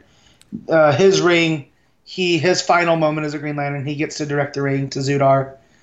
And then he goes to serve his sentence in a science cell for killing the other one. Are the new Green Lantern members from Sinestro Corps, did they change colours? Do they have some sort of different... Oh, cool. Yep, they're full-on Green Lantern. So you get Space Ape in a Green Lantern uniform. You get the dude with the eye patch, I don't know his name, but he can grow, make himself bigger and smaller. You have a guy that looks like a warlord with these big, huge shoulder pads. And then Tomar 2, I get all these names confused. His partner, that's like a living robot type guy, he joined too. So, yeah, there's some nice members. They look a little bit scarier than normal, but they were Sinestro Corps members. It kind of goes. But yeah, they built the ranks. I liked most of the issue, I but like the Sinestro stuff, I'm out. yeah. Like, I really like the idea of some of them switching sides and becoming Green Lanterns. That's a cool idea. Some of the rest of it, I'm not particularly but fussed see, about. I feel too like you could have had some Green Lantern members that are kind of like, well, no, I kind of get what Sinestros are about. Like, it would have been cool if like a Yellow Ring came for Tomar too. You know, and then he has to struggle with his father's legacy. But does he join the yellow side or not? Like that'd be a fun little, Yeah, hinge. it's funny actually. Connor was trying to convince me to catch up in this the other day, and I was like, I don't really feel like it. And then, like hearing you talk about it again, it's like, it sounds like there's more that's going to annoy me than I'm going to enjoy. See, there's been more like, yeah. See, I'm in for Gardner. What got me to come back was Guy Gardner for Starkillo, knocking the hell out of each other for an issue, and their whole bromance I love, and Matt, that's still there. you The rest realize of it though, you realize that soon, maybe a couple of arcs down the line, there's going to be a time where they have to fight. oh, I know. I feel when Sinestro takes power again, Arkill's gonna become his lapdog, and Guy's gonna be like, "Bro, this isn't you," and he's like, "You don't know me," and then he gives him his tooth back, that he broke off and whatnot. Yeah. I mean, so it'll make sense down the line.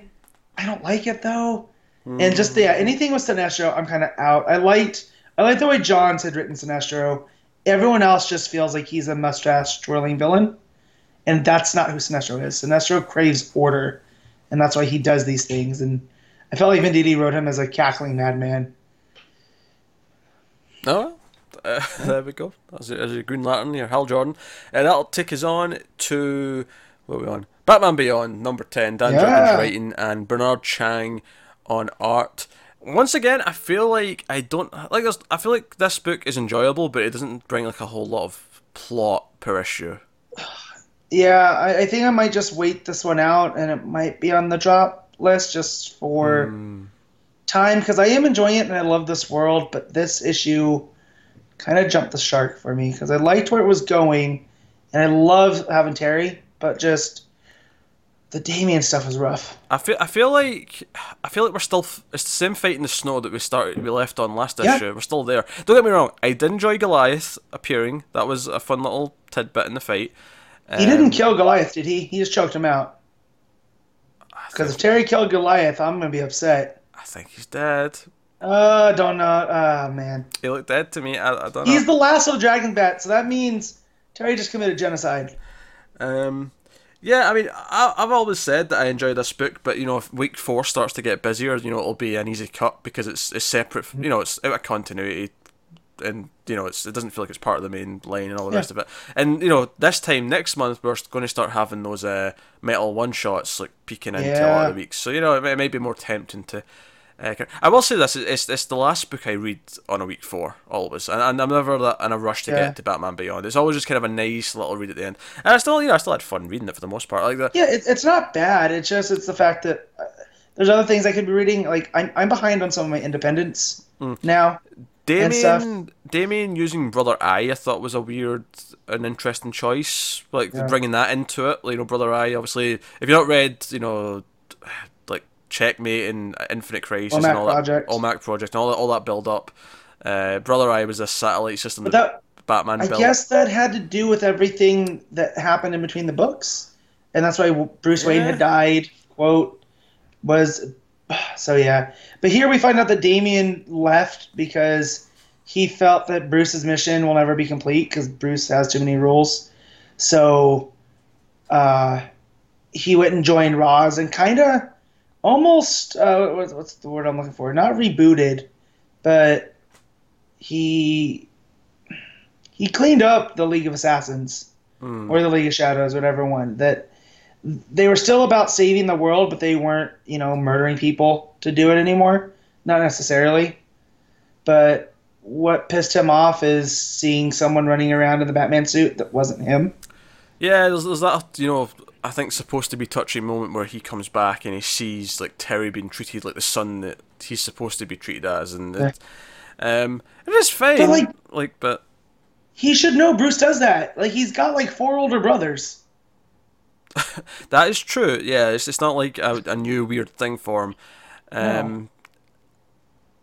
I felt like there wasn't a lot of advancement in the issue. I felt like we're still in the middle of the same fight that we started the issue on, and it didn't feel like enough stuff really moved. I enjoyed Goliath. I enjoyed a couple of things that they brought up, but it definitely isn't a book that I need to read. And I kind of was feeling that as I was kind of putting it off, and then like, oh, okay, I'll read it, and it was fine. But I can see Batman Beyond getting dropped. Not because it's terrible by any means. There's definitely has some fun stuff, but it's never been a priority read on a week 4. Either in terms of like quality or like in terms of importance to what's going on like in the sort of the overall universe kind of thing. And this arc kind of has been not bad, but it's been kind of steadily just kind of dipping with each issue. Yeah, because it started off great. I liked it with Chiare and Terry kind of be like, yeah, it can wait. Yeah, and that issue was good. Bad. Yeah, and then like, but since they've revealed Damien, and that was a decent sort of cliffhanger, but since then it's felt a bit more. All this stuff where it's mostly been in the snow fighting, and then there's been some flashbacks to, like, you know, what happened with Damien in this continuity and stuff. It just, I don't know, it's felt a little bit slow. But hey ho. I agree. So now we'll see. I mean, we'll see if we get to it next month. I'm not feeling. I'll finish this arc, I think, and then that'll be it for sure. Just because with Metal coming and everything else, like I'm gonna have a full plate. Yeah, we're gonna have Metal with tie-ins. We're gonna have Doomsday Clock not long after that. So yeah, we're gonna have meaty.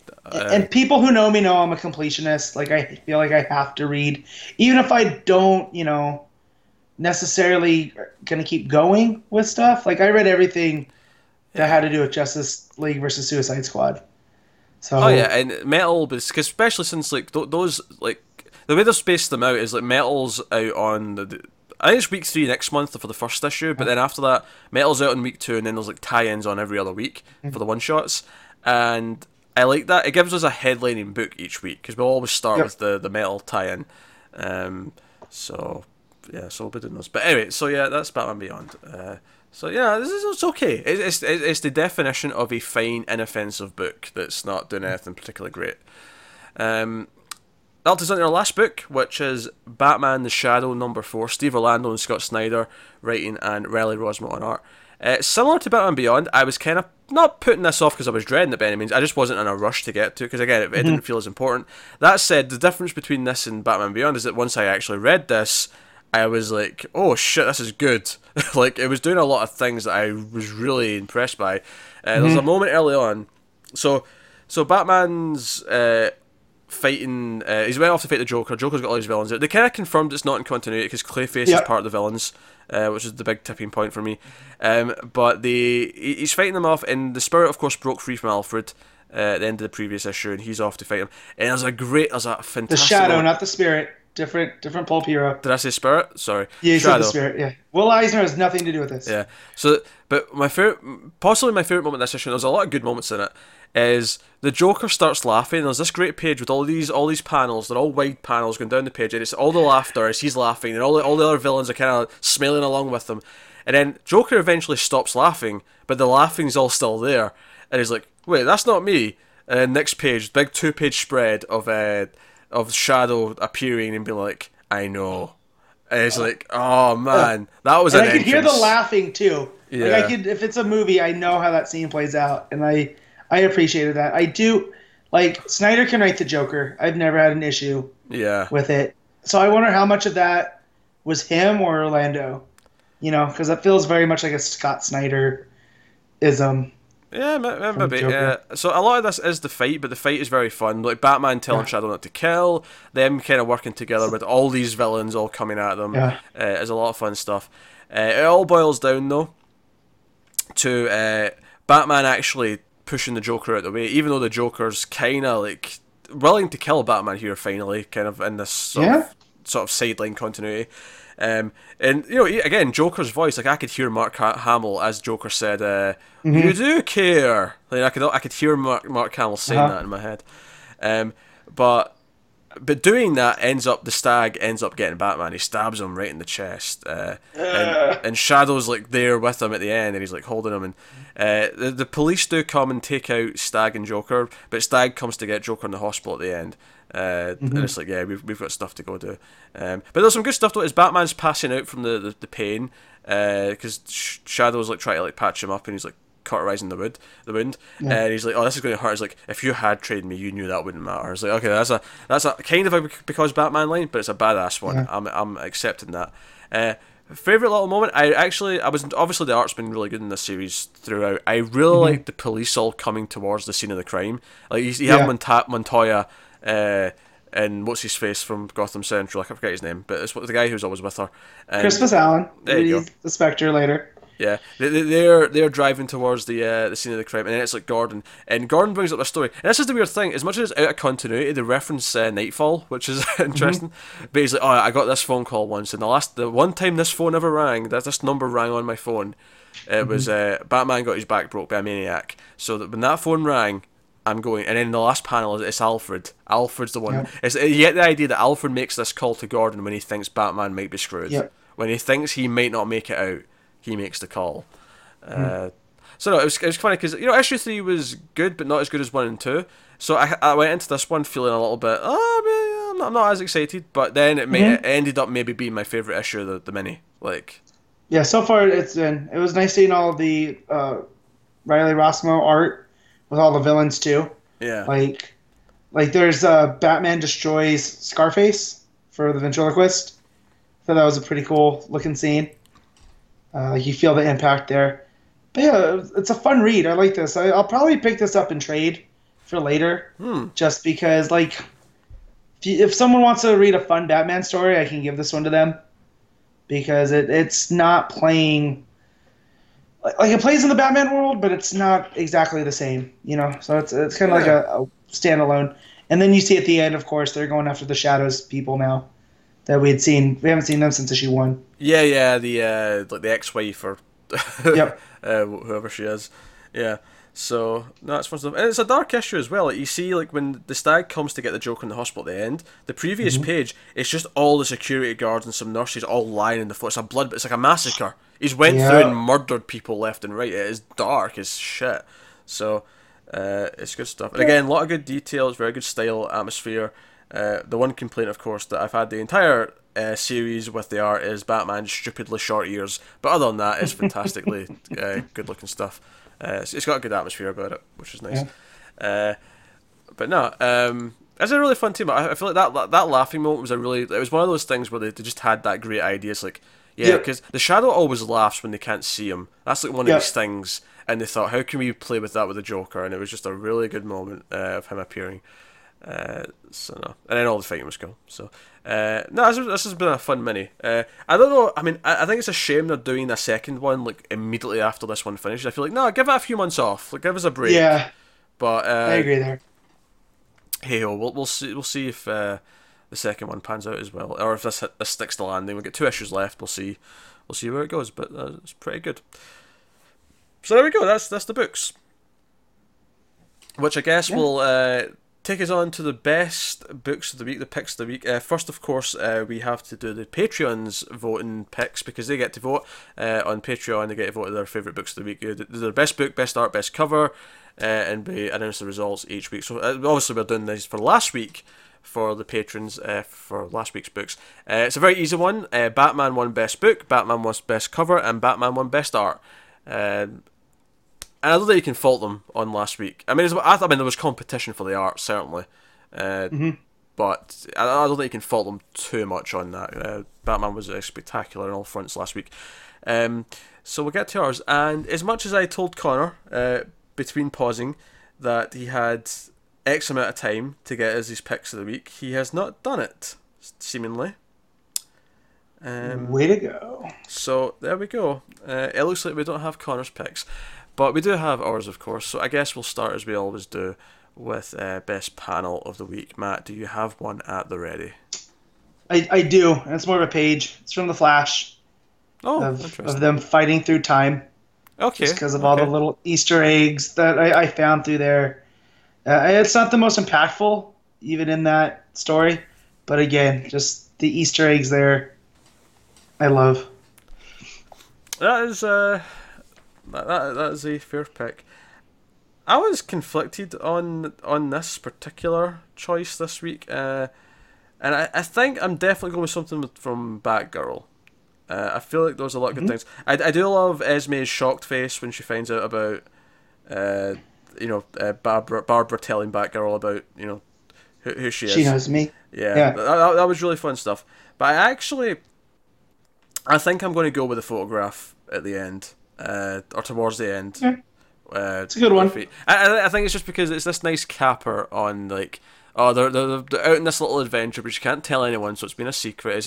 It really feels like she had this little Goonie-esque adventure with Batgirl, and it's this capper on it, and it's this sweet thing with the dog that they've just went out their way to save. So I think I'm going to go with that. I dig it. I dig the art a lot in Batgirl. So, so best cover of the week. In fact, I should probably look at those. You know what I'm saying? Yeah. I will mention, we don't do the variants on this choice, but I will say the variant for Batman Shadow was absolutely gorgeous, if you happen to see it. Really, really good stuff. So I feel every time there's a Wonder Woman issue, because the Jenny version art, the covers, none of them have been bad. Not one. Yeah, so, absolutely. As for the actual best cover, though, picking... I think I'm going to go with The Flash, actually. Okay. Really simple. I feel like a lot of the other ones this week are very kind of messy. There's a lot of action scenes going on where they're all kind of fighting. Yeah. Whereas The Flash is more kind of, simple, bold, understand what it is, makes more of a point. So, yeah, I'm going to go with that. Nice. That'd be you by default, Matt. I know. I was waiting for the introduction, just so. But yeah, mine's gonna be Action Comics because, like you said, it seems messy, but I just love the look of all the characters in the green and the red. It does look good. Great. It does look good. I'm typically not a fan of chaos covers where there's just tons of things going on. But fair play. So best art of the week. What have you got?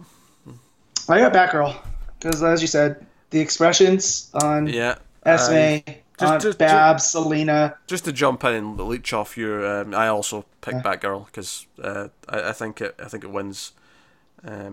Detective was close. I think Alvaro Martinez. Yeah. I feel like he's not won for any of these issues of this arc, but he's been close every time. But Batgirl takes the cake. I even like Zurcher's action. That one was what was close for me. Just you had a lot of the cool action shots, like the uppercut to space and Supergirl going after Zod. Some great moments there too. But yeah, it's just the emotion of the Batgirl issue, and that it's fun. Like there's some stakes, but it's not high stakes. So and the art matches that.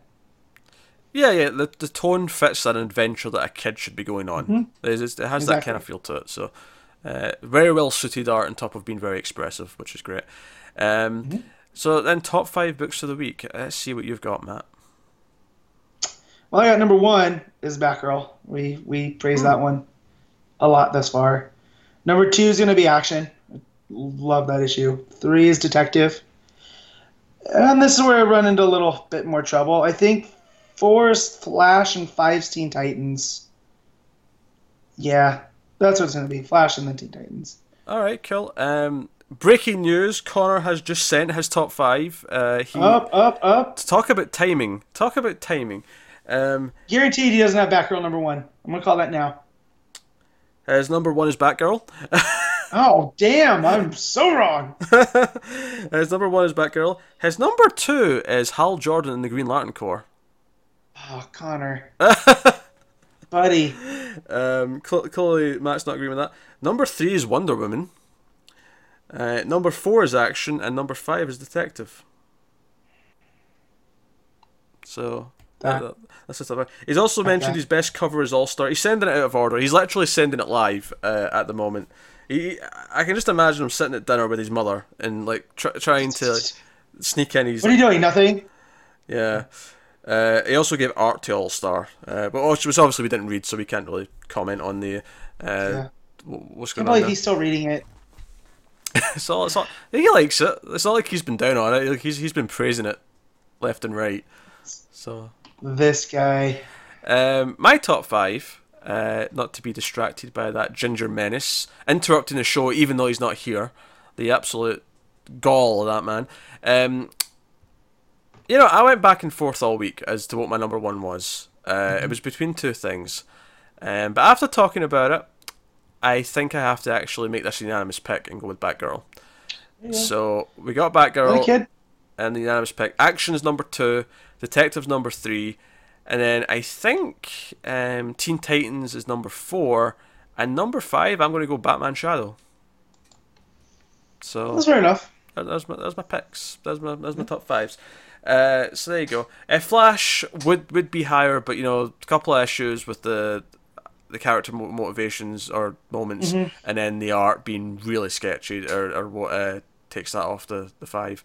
And obviously we talked about the other ones. So, but there you go. That's all of that. So before we do the speculation talk about Mr. Oz, just a couple of things. I want to reiterate the Patreon stuff from the start. New bonus thing for $5 patrons.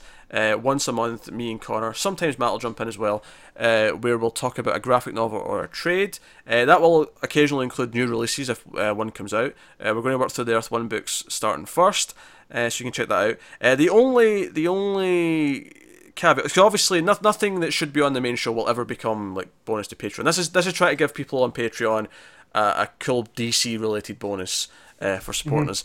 The only exception to like graphic novels, and obviously we'll do collections as well on that show, like legacy stuff, is if I don't think they've ever done this, but just in case they do, I'm going to set up the rule right now. If they ever release a graphic novel that's currently in continuity, it'll be on the main show because it's relevant to what we're talking about, even if it is a pain fitting it in. So that is the promise there. Like if it's in continuity, it's a new thing. Like it'll be in the main show. If we're doing it, obviously we don't do every book because we don't like every book, but that's the rule. But yeah, so I just wanted to reiterate that in case anyone new was interested in that and checking that out. We'll be starting that in August, so you can look forward to that. And like I say, the vote for the Week 5 August book is up as well. Green Arrow Year 1, Kingdom Come, Dark Knight, A True Batman Story, and Batman Arkham Asylum, A Serious House and a Serious Earth.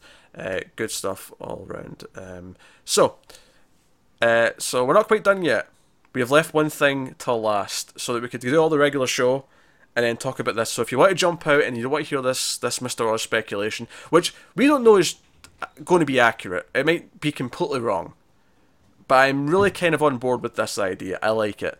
So just in case you want to opt out, this is just speculation. It was it came from Reddit initially, and it's kind of spread a little bit, and we were both talking about it a little bit during the week, and I wanted to bring it up on the show because I think it's a really cool idea. So the idea here, what is the idea? So the speculation is that, obviously there's been a lot of theories about who Mr. Oz is. Obviously Ozymandias from Watchmen has been a big thing, big idea there, for obvious reasons. Another recent rumour that's been going around is that, or at least theory, is that it could be a Jor-El, maybe pre-Crisis Jor-El is an option. Which that one makes no sense to me. Like... I've also heard some weird theories about it being a Jonathan Kent from somewhere, and that feels even weirder to me. Like, at least Jor-El, I buy that he's into all this, like, wizardry. Science. Yeah, and science and stuff. Whereas any version of Jonathan Kent feels kind of forced to me. It's like, It does. And then, but see, that's when I get to this week's issue of Action, and the way that he's talking to Jonathan, it feels very paternal. Like it's not. So that's what made me. I was like, well, it's not Jor-El. That's weird. It's not Jonathan Kent, but this issue kind of opened that up to me a little bit. But they could just be messing with us. Yeah, you know what I mean? I'm not feeling Jonathan Kent. I mean, if I'm wrong, I'm wrong. But I'm really not feeling that. Yeah. But a theory that's come out, and I really, really like this, is that Mr. Oz is the Superman. and you're going, what the hell does that mean? Because I actually fully buy that a lot of people have no idea what that is. The Superman is going way back. Now, this is part of why I think there's some credence to this, is that Jeff Johns loves to like go back into like the vaults of DC and do insane stuff. The Superman is the original version of Superman, and what I mean by that is it was Schuster and Siegel did like this story called The Reign of the Superman, and it's two separate words: super then man. Superman. It's based off of Nietzsche's Übermensch from philosophy. Exactly, and this was a story of a villain. This was a story of a scientist named William Dunn, who gets, it's actually telepathy. It's telepathic powers that he gets, and he actually is evil. I've never read the story myself, but he's evil, and he eventually loses his powers though at the end, and he kind of realizes that he made a mistake, and he wants to do he wants to redeem himself. So what? And this is not part of DC continuity. This was before Action Comics #1, right? This was like a set. This wasn't even DC. This was published as a newspaper, like strip or something like that. This was separate. This was 1933, but it was the initial idea that then morphed into Superman. And I like this idea for one. It's so batshit insane that I love it. That it's nothing that we ever predicted before now. Secondly, I love that it's going back to the furthest possible inception point you could go. It's the beginning of DC Comics, literally. It's not even the beginning. Like DC Comics wasn't even starting yet. This was the beginning of Superman before DC Comics really existed. That's what I'm talking about. This is the embryo. Publisher. This is the embryo before we even had a birth. This was like, you can't go further. The only way you could go further back is if you go meta and you're talking about a young Siegel and Schuster growing up. Like that is the only way you could go further back. Well, and so that's what when they took this idea, they didn't like it because they felt like they wanted to tell a story about a hero, like a modern day Hercules that would use their power for good. Because I can't remember whose dad died, but one of their parents, either Siegel or Schuster, their dad was killed when they were younger. Okay. And it kind of jumps off, like Spider-Man kind of jumps off from that, is like, well, what if my dad was bulletproof? Like, what would have happened? And so they created the modern version of Superman. Well, not modern, but for that time. Yeah, what became the modern version of Superman? What would become Superman? He could jump, leap tall buildings, sail bound, more powerful than locomotive, faster than a speeding bullet. So, why do I like this so much, other than what I've said so far? I like that with the theme of rebirth and the whole, like, it's like the optimism and hope versus the darker world. The idea that Mr. Oz is someone who was a villain and then realised the error of his ways and wants to do something better. It explains why maybe he's helping so much. It does tie into why he has all these telepathic powers and can talk to people. Like, the fact that he's talking to John in Action this week through telepathy. Like, that could be him. Like, I don't know. It's adding kind of up. And there was a bunch of other. You know what? I'm going to try and get the Reddit post up and actually look at the other list. So some of the so it also goes into what we saw in The New Superman, which Keenan Kong's book. Originally, that book was called The Superman. So we all thought that they were talking about Lex Luthor. It was called that first in Rebirth. You're right. And so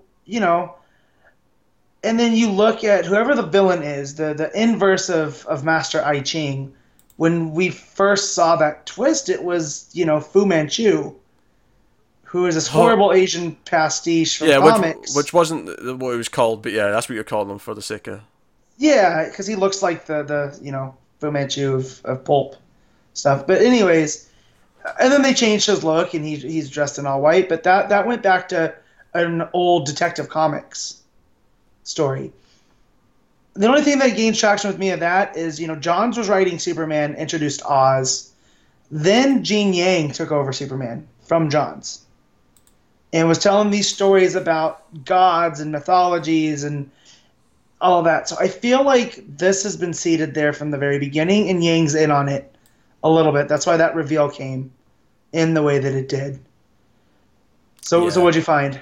It was just simple things like the idea that we start at the beginning of everything, with the clock.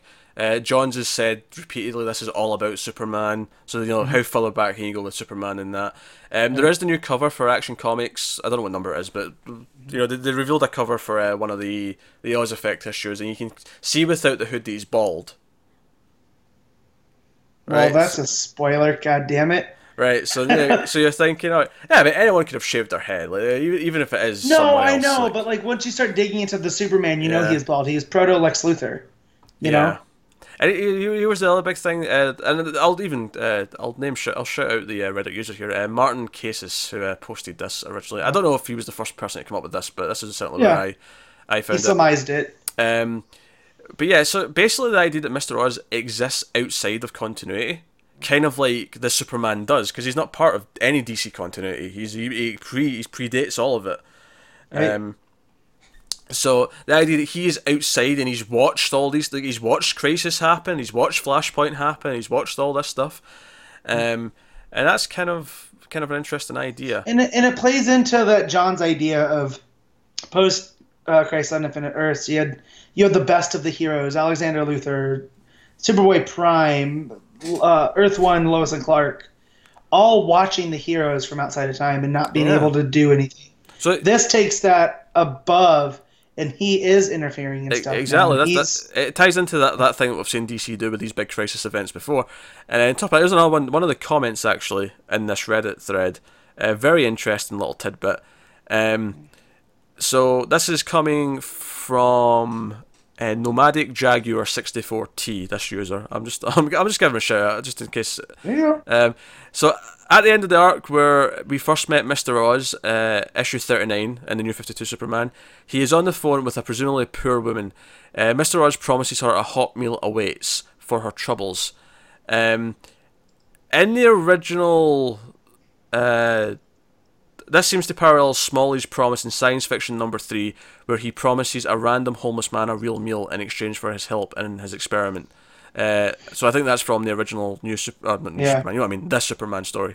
This Superman. So that feels like a little reference there that could even be a clue. So I don't like.